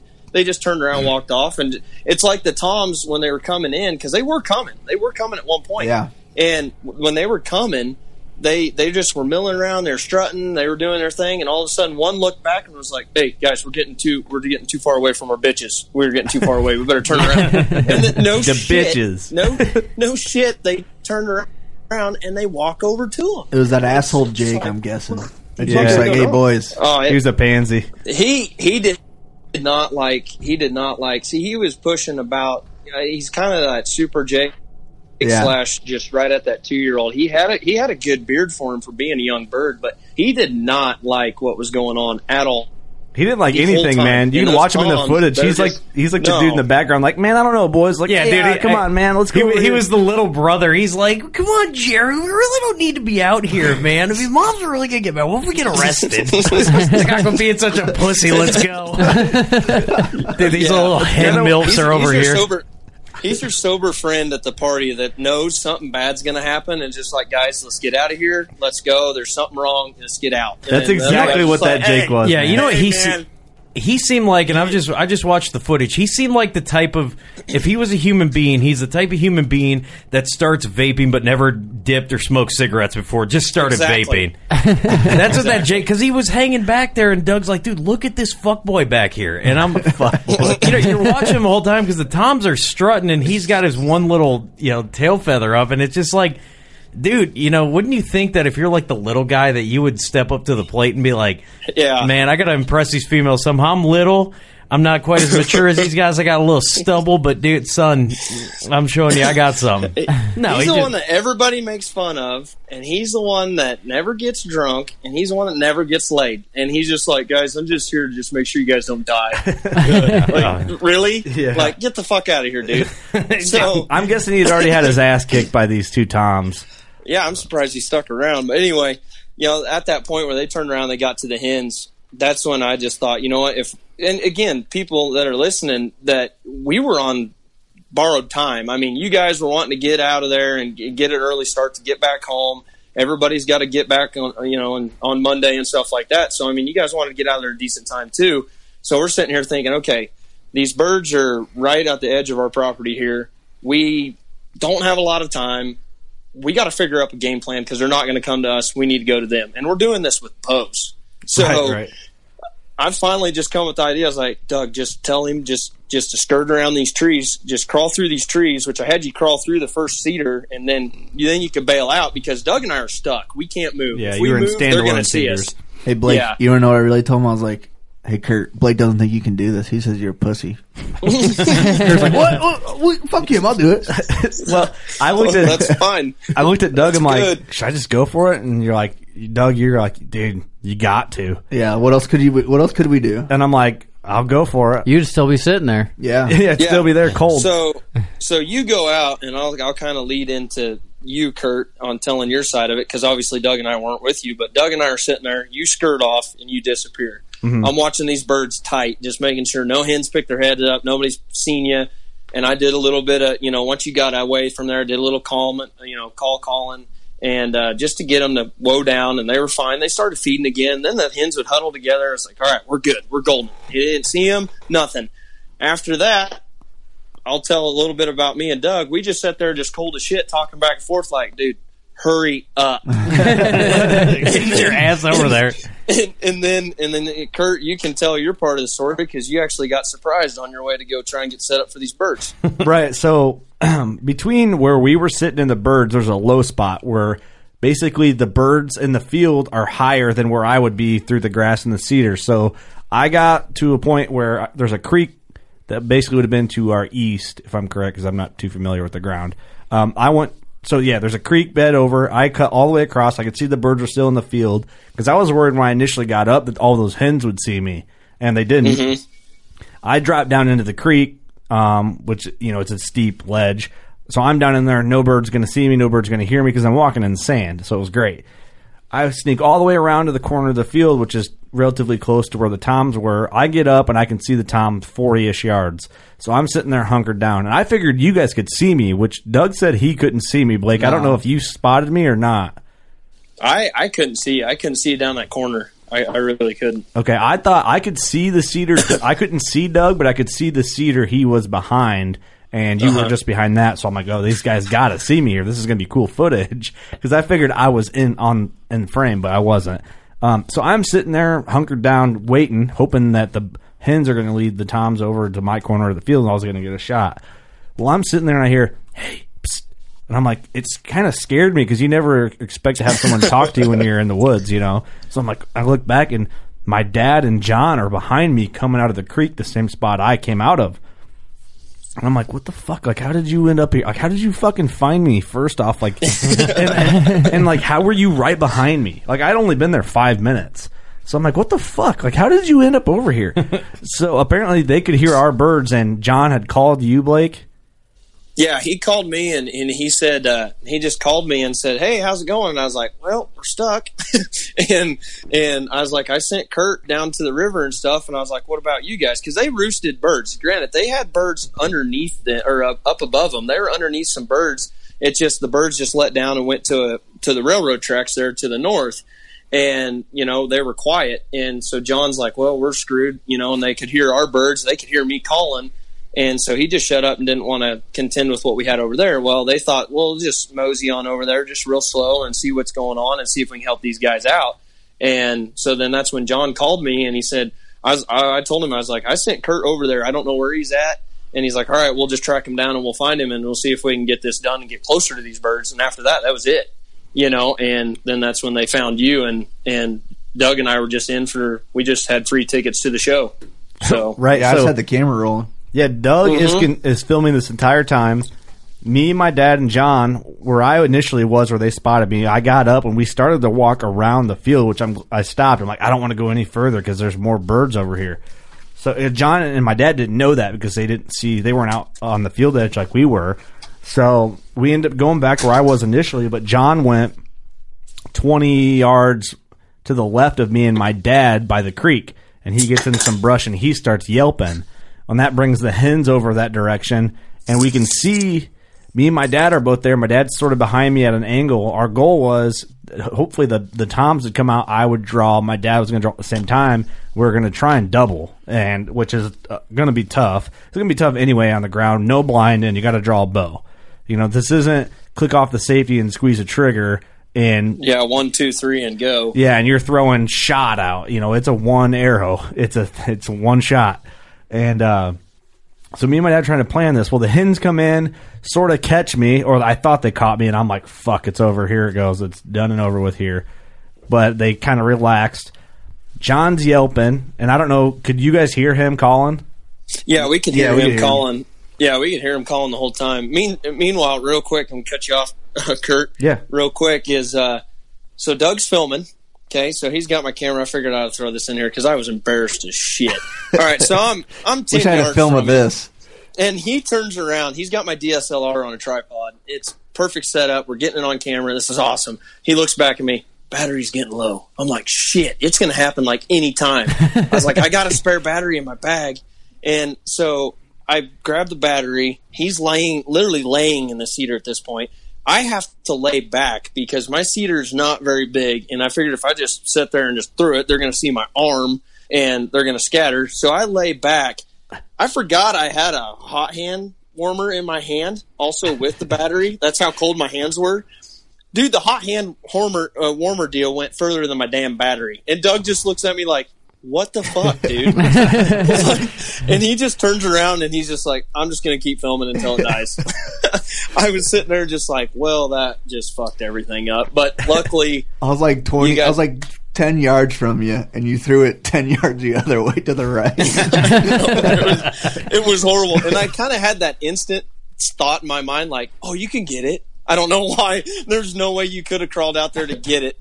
And I just instantly thought, like, go reach for it. You got it. And I was looking for a stick, and I was like, we're fucked. Whatever. But anyway, Kurt, it worked out. But go for it. I just thought I'd just tell my embarrassing story there. So me and my dad are sitting there, and I can see the bright red heads of the toms standing there, and I'm like, man, they're so close. Sure, there weren't posts this time. Yeah, no doubt. Oh boy, we told that story earlier in the podcast. So it's like they're coming at us. They turn around, they're going away. Oh, okay, here they come. So my dad's up higher than I am, to where he was sitting just to my right. He was higher up on his knees, and he goes, okay, draw, they're coming through. So I ranged the hens where they were at before at 30 yards. I draw back, and I have a small window, and I'm shooting between the lowest barbed wire and the second to lowest. So from the ground, the first and the second strand of barbed wire. That's, I'm back further, I'm sort of on a slope, so that's what I'm shooting through. That's how... I was basically level. My arrow was level with this tom. I put it on him. He's 30 yards. I'm squeezing, click, and I'm like, oh, okay. And they start to get alert because I don't know if they saw John or heard John. He was close, or heard me draw or whatever. They definitely seen something. And you can tell for the footage. So keep in mind, Doug is still filming from your guys' angle way out at 80 yards. So it's a third perspective. I'm squeeze, fire off. That bird hits the ground. He went 0 centimeters. It never even flapped. Never. Dude, he just hit the ground. And, we kind of waited a second because my dad was at draw, and I was hoping that bird dropping, the other toms would jump on them, and you know how they beat each other up and stuff. But the other toms were just split, gone. They were out of there. They're like, I've been through this before, I'm out. Dude, that Jake was like, see, man, I told you bad shit happens, man. I told you. Honestly, if that Jake wouldn't have been there and been so skittish like he was, those hens were so content, they were so calm. That other tom was so, he kept flashing colors on his head. He was strutting. He was hanging out there with his best bud. If that Jake wouldn't have bolted like he did, I think that tom would have stuck. Because those hens didn't move. Those hens never moved. You see it on the footage. Those hens never really took off until literally John stood up to go make sure your bird was definitely going to be dead and step on his head. Yeah. I think that tom would have stuck around, and your dad would have been. Yeah, that Jake bolted like Steve right said, away. like Steve said, he's like, "Fuck! I told you, I'm out, dude. Fuck this shit." Yeah, he was gone. The Jake bolted to the corner. You could see him in the footage because Doug pans over to the other tom, expecting another arrow, which is good on your part. Yeah, but you could see the Jake's already in the corner of the field. He's like, "Holler at you, Jake," and he dipped off.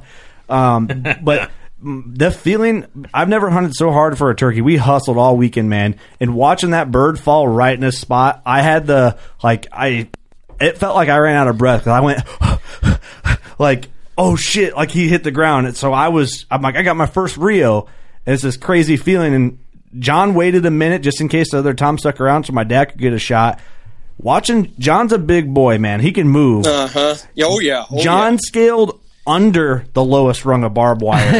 In about 0.5 seconds, John runs out, grabs my bird.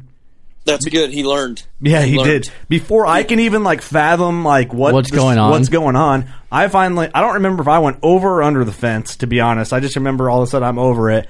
And then Blake's running woo! And Blake, props to you, man. That run was awesome. It's on film.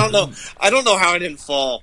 I really don't. Dude, it was hilarious. I was like, it was like a fist pump double kick for 90 yards. It's funny. Just going back and watching the footage. It's okay. You see John go out there and go grab that bird real quick, and then you see you, and then there's Kurt. You two were more pumped, and you cleared 90 yards before Kurt cleared however he shot that bird from. I know you had a fence to scale, but dude, it took it took me a minute to I couldn't believe it happened. Process it all. Them two were all over that shit. Yeah, I'm glad I waited and filmed it. What people aren't going to see is because Doug had a fence post in the way there, and so he kind of had to adjust because the way we ran after the shot, he had to adjust, and when he was adjusting, he missed one of the best parts is when I was doing that kick and fist bump, whatever the hell you want to call it. I don't know. I'm embarrassed at it now, but I was excited. That tells you how hard we worked all weekend long in dealing with the shitty weather, and you got guys in with bows trying to spot and stalk turkeys, and we got it done. And so I'm just ecstatic that this has freaking happened. And I run over. You see Kurt put his bow down, and at that point, Doug's trying to adjust around the fence post. But in the meantime, Kurt and I come together as one as I jump through the air, and he catches me. And we're fist bumping, and I'm hitting his head like he's wearing a helmet, and we just won the damn Rose Bowl. I was excited. Oh, my God. We're going to call that run the Kansas Shuffle. Yeah, there you the go. Kansas Scoot. The Kansas Scoot. I have a feeling when I was sending that footage over to Kurt the other night, I was like, you know what, I'm doing this, and I have a feeling I'm going to see more edits of me running. They're coming. We've already talked about it. I'm going to want to see. Then I'm going to want to see in my life. But it was freaking worth it, man. It was hella worth it. God, it was fun. Did you just say it was hella worth it? Yeah. Oh, end this podcast right now. That my feeling, God. though, really, yeah, bud. that feeling on shooting that turkey was.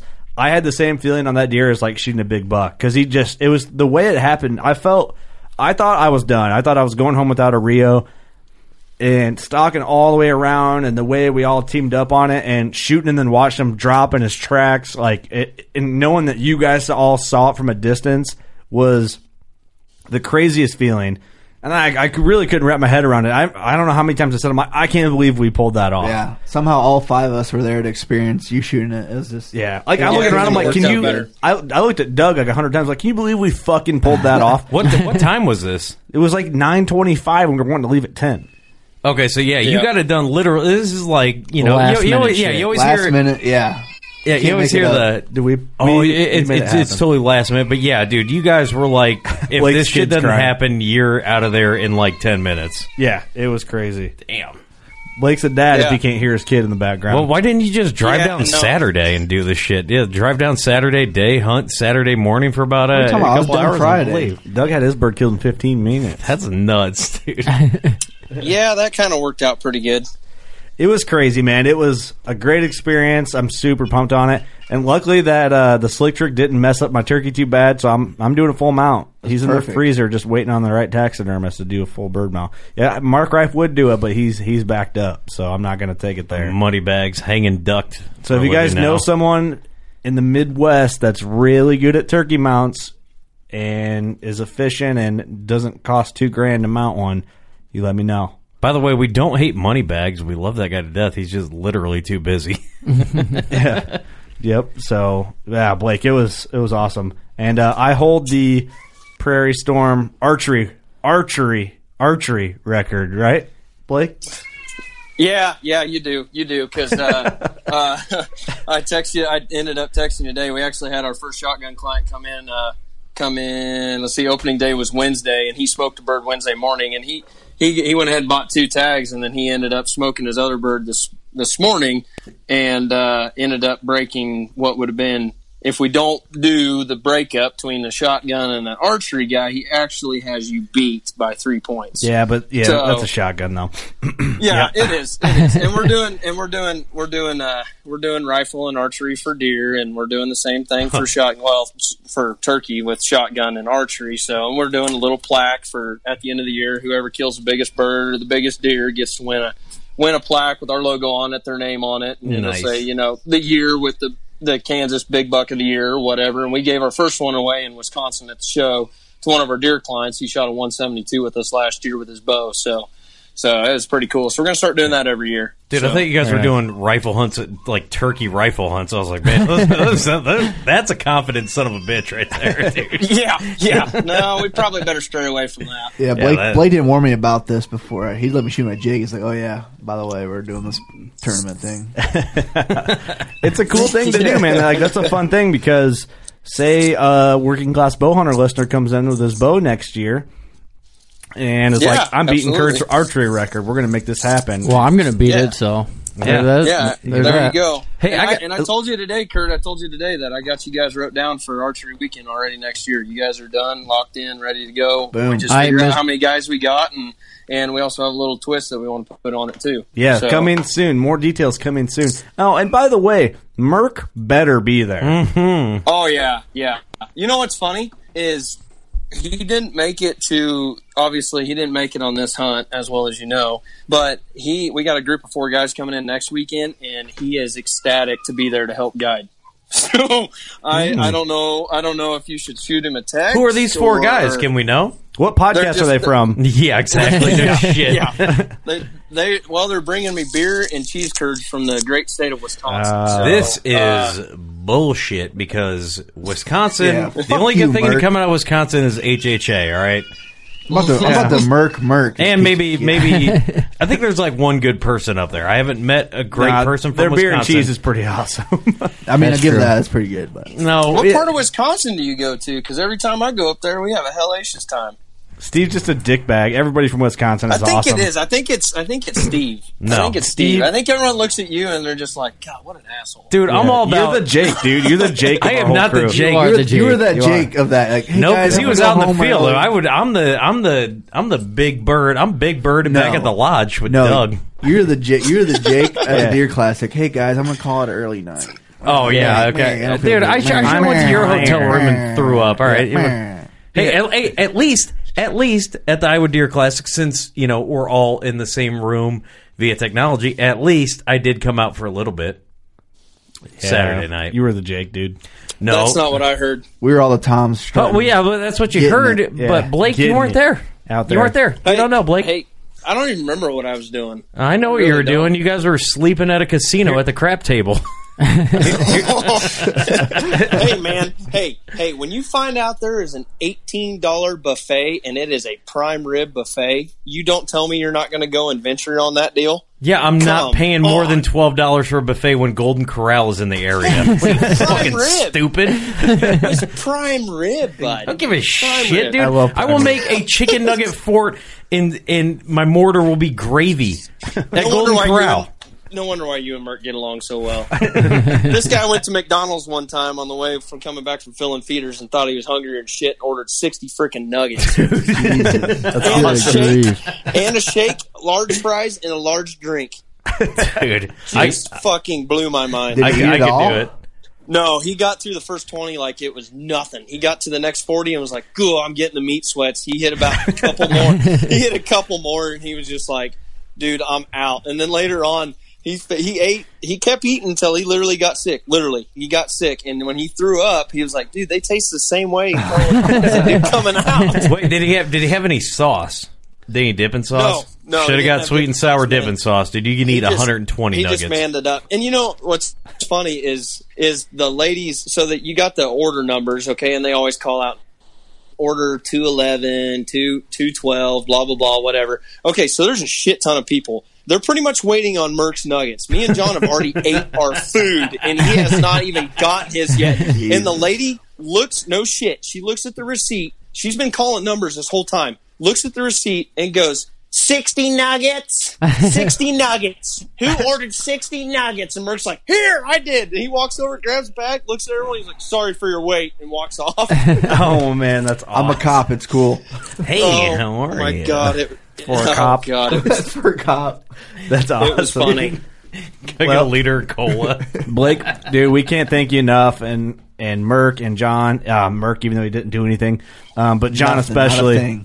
You got to give credit to Merck a little bit because he did kind of entice you guys to come do this. Because like Kurt, like you've admitted, you've never really gotten that like niche to do like to get into like turkey hunting like that hardcore and stuff like that. And man, when you showed up in camp, I mean, it was like balls to the walls. You were dedicated. Let's go get this done, and we finally got it done. And you just see the reaction on the footage and stuff, and it's just like, man, it's just like.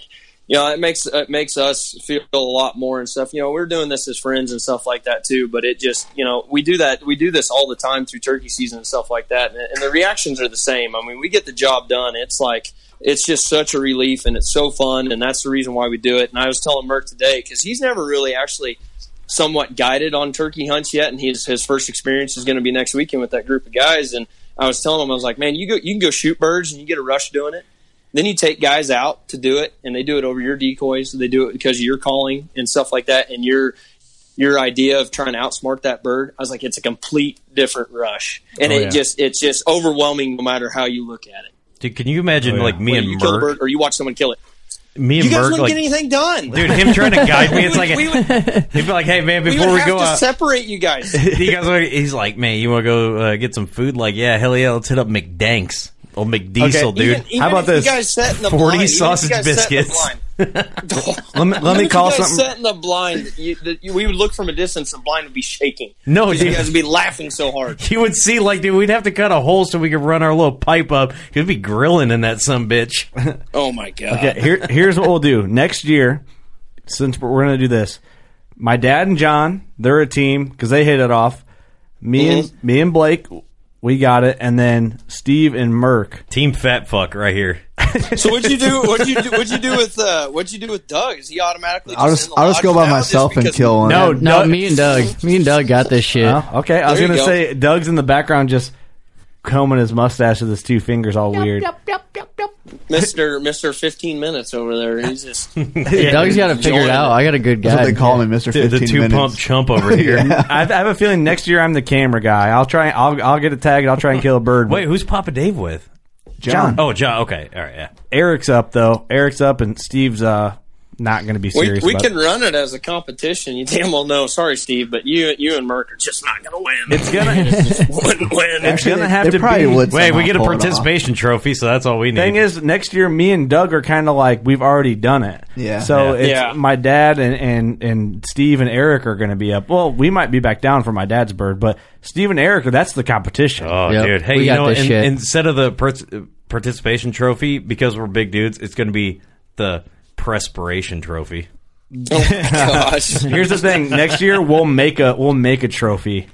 Dude, it's just going to be a stick of deodorant hanging off a ribbon. It'll be the Steve versus Eric Rio Grande Turkey battle. Oh, I got this shit. There you go. Yeah, you can make a trophy. That'd be pretty cool. We're supposed to do something with Patrick and the Heroes Hunting guys. We're supposed to do a waterfowl get together like next. I don't know, this coming January, February, somewhere around in there before season ends. We're going to get the Heroes Hunting guys versus the Prairie Storm guys. And we're going to make up a trophy and stuff with both logos on it, and we're going to make it a travel trophy every year. There you go. We're going to try and do this annually, and whoever you kill a banded bird, you get so many points. You kill a speck, you get so many points. You kill a can, it's so many.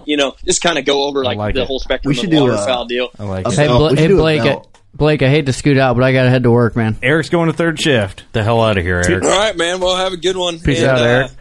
Hopefully we'll see you soon, man. So. Oh yeah, for sure. All right, Eric. Take care. Have a good morning at work, if you will. This is how you know we're the Working Class Bowhunter. When one dude seriously leaves the podcast to go to work. Dude, imagine how your day starts. You wake up, you go hang out at your buddy's house, they're all drinking beer. They're like, I got to go start my day. What if Eric didn't even work? He's just a liar. What were you going to say?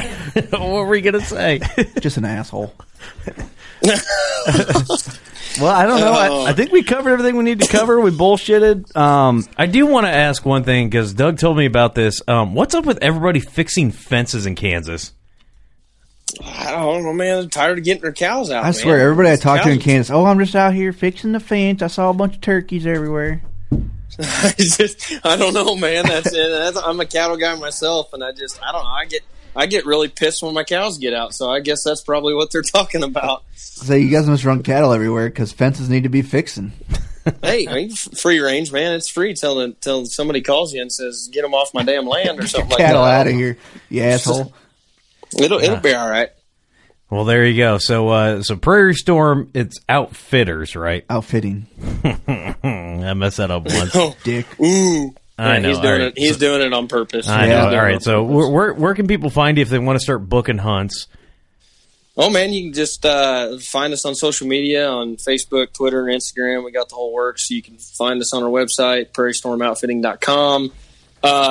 Give me and John a call. All our information is on our website. And just follow us on social media, too. I mean, you don't have to want to book a hunt or anything like that. I mean, we love the reason why we go to these shows, we just love talking to people. I mean, kids, couples, just group of guys that like to hunt. I mean, it don't matter if you book a hunt. I mean, we're laid back, as well as you guys know.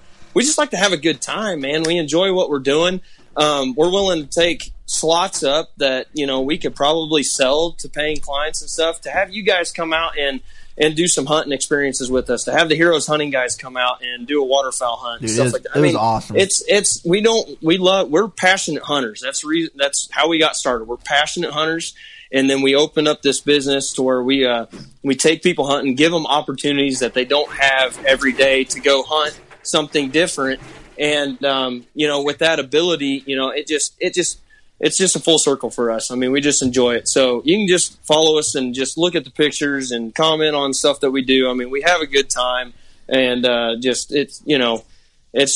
just like doing what we're doing. So Well, there you go. And the lodge looked like it was a really nice place from the pictures that I was getting. So, yeah, check out you've seen the pictures of the inside. It looks really good on the inside. And we ran out of time to fix the outside. So as Kurt would say, the outside might look like, when you drive up to it, might be like, what the hell are we getting into? But we literally finished the inside like a couple hours before the first client showed up last fall. I like when you the only idea have so of much it, time.